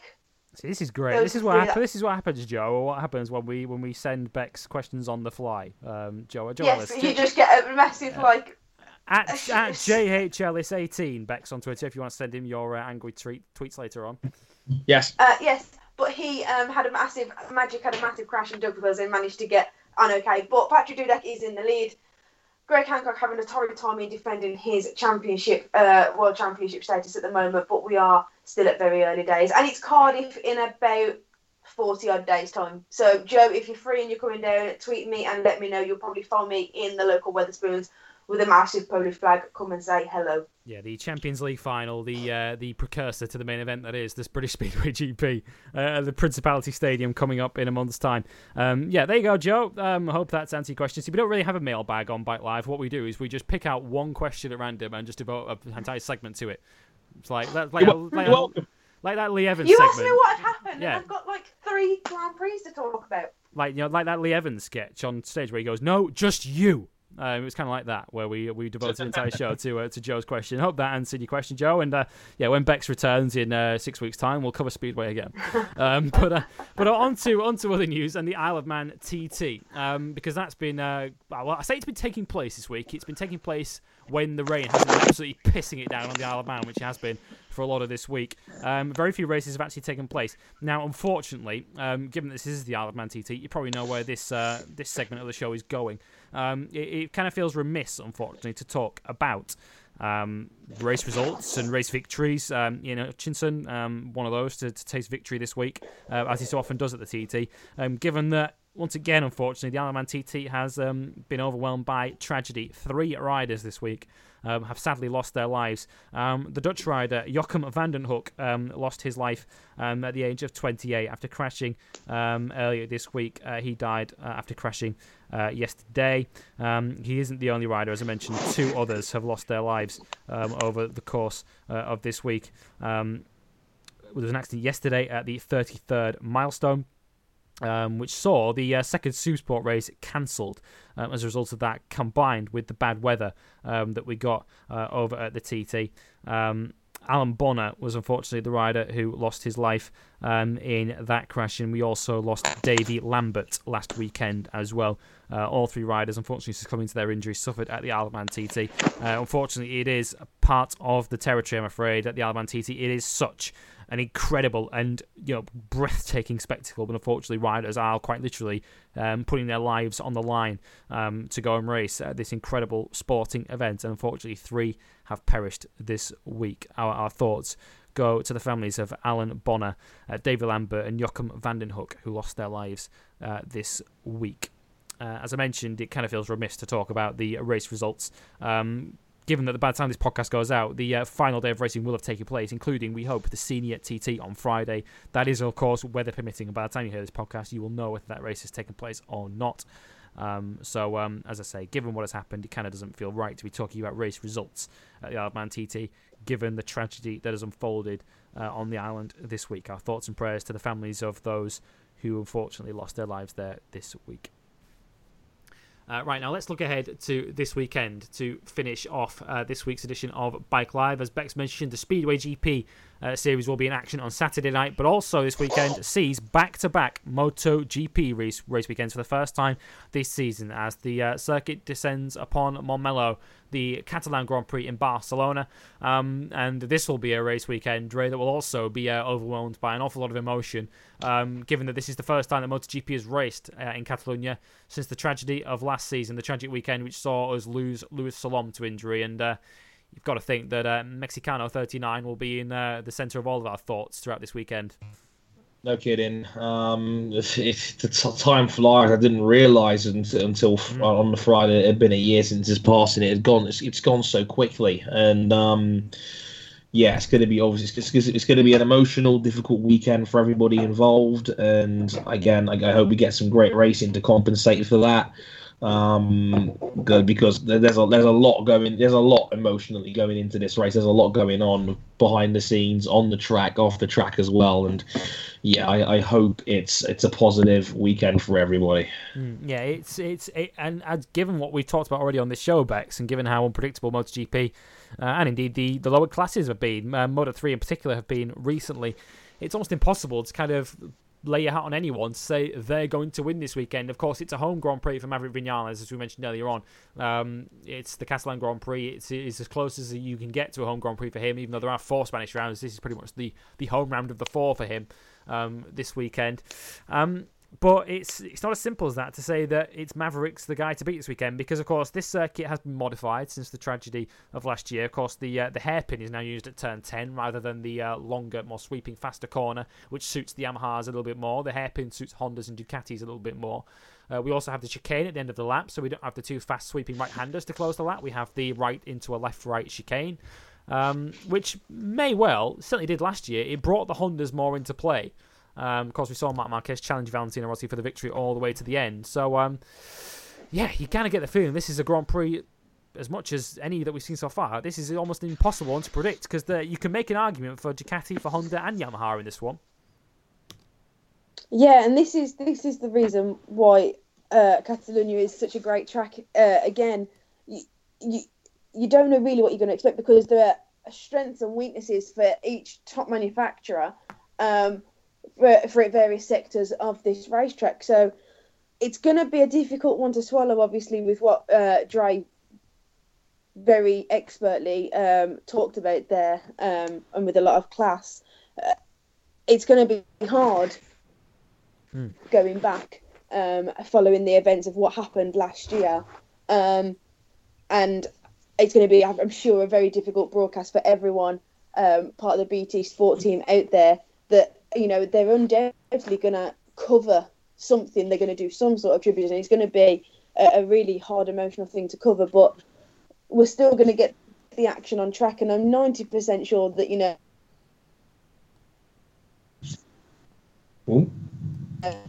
every and dedicated to Luis Salom. I mean, I always think back to the gesture that Marc Marquez did last season when he switched his numbers round. And that, for me, is one of the most prominent things I remember from last season's race, because if I'm completely honest, it's a complete blur following the events of what happened over the weekend. I don't really remember anything other than, the tributes that piled into. It's going to be a hard race weekend to watch and to absorb in, but it's going to be one that everyone's going to have such a big thing to win for Luis Salom. So it's going to be a difficult one to call, and I can't call it. No, I have no idea who's going to win. So no, I'm struggling to call I look it as well. forward to it all unfolding. What we do tend to get, Drake, we do tend to get very, very good MotoGP races at Catalonia. Last season's, although many, obviously, it does kind of sort of fade into insignificance given what else happened that weekend, because we had a brilliant MotoGP race last year with Valentino Rossi and Marc Marquez battling for the win. Rossi, of course, winning it. And as we mentioned earlier in the show, that was his last MotoGP win to this day. So he'll be wanting to change that. And of course, the handshake between the two in Parc Ferme, which drew cheers and kind of sighs of relief for all MotoGP fans that weekend. That was the first time they kind of sort of buried the hatchet since Sepang the year before. But in terms of this year's race, there's a lot of caution from the Yamaha team, and with good reason, because Valentino Rossi has been keen to point out that Catalunya over the years has become an increasingly low grip surface for MotoGP bikes, and the last time MotoGP went to a low grip surface was Jerez, where the Yamahas were not seen at all. Exactly. Rossi is concerned about that, isn't he? Yeah, and it was a great post that David Emmett put up on motomatters.com earlier today, talking about the state of Catalunya. That the track basically needs relaying at this point. Like its surface is very old. It's kind of why the F1 races there have such a high amount of tire wear. Is that it's a very old surface. It needs relaying. It needs completely doing over. And the whole weekend feels like a bodge job in terms of, circuit health, circuit safety, and, this new Catalunya and this new chicane they had to bodge in there now because of safety and obviously because of Salom's passing. We've had a year since it happened, and obviously last year it was a good solution to a very short-term quick fix to obviously a very awful problem. But this year they've had a year since, and it's arguably worse now because apparently that last chicane is even tighter. So it will probably bring Marquez and the Hondas back into play because they like it when the track is slower. But as you say, a low grip surface doesn't help Yamaha at all. The Yamaha like a grippy circuit. They don't like having to dig around and use the engine to power their way out of corners. That's what Honda do so well. So low grip circuits play into Honda's hands. So Rossi has every right to be concerned given the bike he's riding. And yeah, Catalunya kind of needs some help, but they can't really draw the money up to fix it. So it's all sorts of mess right now. It's kind of like the Yamahas just thrive. When you have grip, the Yamahas are so strong. But when there isn't grip, the Hondas then come to the fore because it kind of levels the playing field a little bit. And Marc Marquez just seems to thrive on low grip track surfaces. How often do we see when we go to new circuits and the track's all dirty on Friday morning and Marquez just goes out and blitzes them? He's so good at this kind of scenario. So this could be an opportunity for Marc Marquez, but we will see as the weekend unfolds. We will return next week for episode 17 of Bike Live to review everything that happens at the the Catalan Grand Prix weekend. We hope everyone stays safe given what happened there last year. We hope this Grand Prix passes off without incident and gives us plenty of entertainment to talk about next week. Between now and then, do check out episode 89 of Motorsport 101, and by the time you hear this, we'll be fast approaching episode 90 of Motorsport 101, into the nervous 90s for Motorsport 101. 10 away from Dre being able to raise his bat on YouTube in the future. But episode 90, loaded show. Not that you ever need any encouragement to go 2 hours, Dre, as you found to your cost this week. But not only IndyCar, but also the Formula One circus returns for one of its most popular venues, the Canadian Grand Prix in Montreal. Yeah, keep an eye out for that. We're probably going to do a hangout for that one live on YouTube as well, because we've had a tradition on me and King. We've always done Canada. It's one of our favourite tracks on the calendar. The circuit Gilles Villeneuve is a fantastic circuit, great venue for an F1 race. It's my personal time for a race as well. 7 in the evening. Yes. Yeah, perfect. Yeah, we love it here. It's our favourite track on. It's certainly my personal favourite track on the calendar. And it has a habit of producing really good races. Sometimes simplicity really is the best way of going about it. But yeah, very exciting Canadian Grand Prix. Mercs have been playing the underdog card all the way through this weekend. They're saying they're the underdogs now. They reckon Ferrari are the favourites, and they're waiting on upgrades. And both guys love this place. Hamilton's won here 4 times prior. Vettel's had a lot of awful luck going on around here in the past. And for me as a Vettel fan, I really want this one. I want a Canada win. He wants this more than he wanted a Jonathan Rea win at Donington. Exactly. I want that same level of emotional body blow to hit Hamilton on one of his strongest circuits. But yeah, last year we had that tremendous, almost like time attack between Hamilton and Vettel in the second half of that race, and it could very well be the same again here. So definitely keep an eye on it. We'll have that, and of course the IndyCar Texas 600 this weekend as well. And if you saw what happened in Part 2 last year, one of the great IndyCar finishes of all time on the oval between James Hinchcliffe, Tony Kanaan, Simon Pagenaud, and Graham Rahal, who would win that race that day. If you haven't seen it, go out of your way to YouTube it and thank me later. But yeah, we're doing that again, and it's going to be it's a resurfaced track, higher banking. Apparently, the cars can now run 5 wide. May the good Lord help us all. So that will all be covered, and obviously the news as well, on episode 90 of Motorsport 101 this time next week. Yeah, and I'm just checking the calendar. Yeah, you'll also have the Berlin E-Prix double header this weekend. Oh, yes. They're racing twice, both on Saturday and Sunday. So, two Formula E races, two Formula E races, a Formula 1 race, and the Texas 600 in IndyCar as well. It's a loaded episode 90 of Motorsport 101 next week, most likely Wednesday or Thursday of next week, before Bike Live rounds off the week as you head into the weekend. My thanks to Andre Harrison and to Rebecca James as we get the band back together this week on Bike Live. We'll talk to you all again this time next week here on Motorsport 101. We look forward to your company then. Until then, for the three of us, it's bye-bye.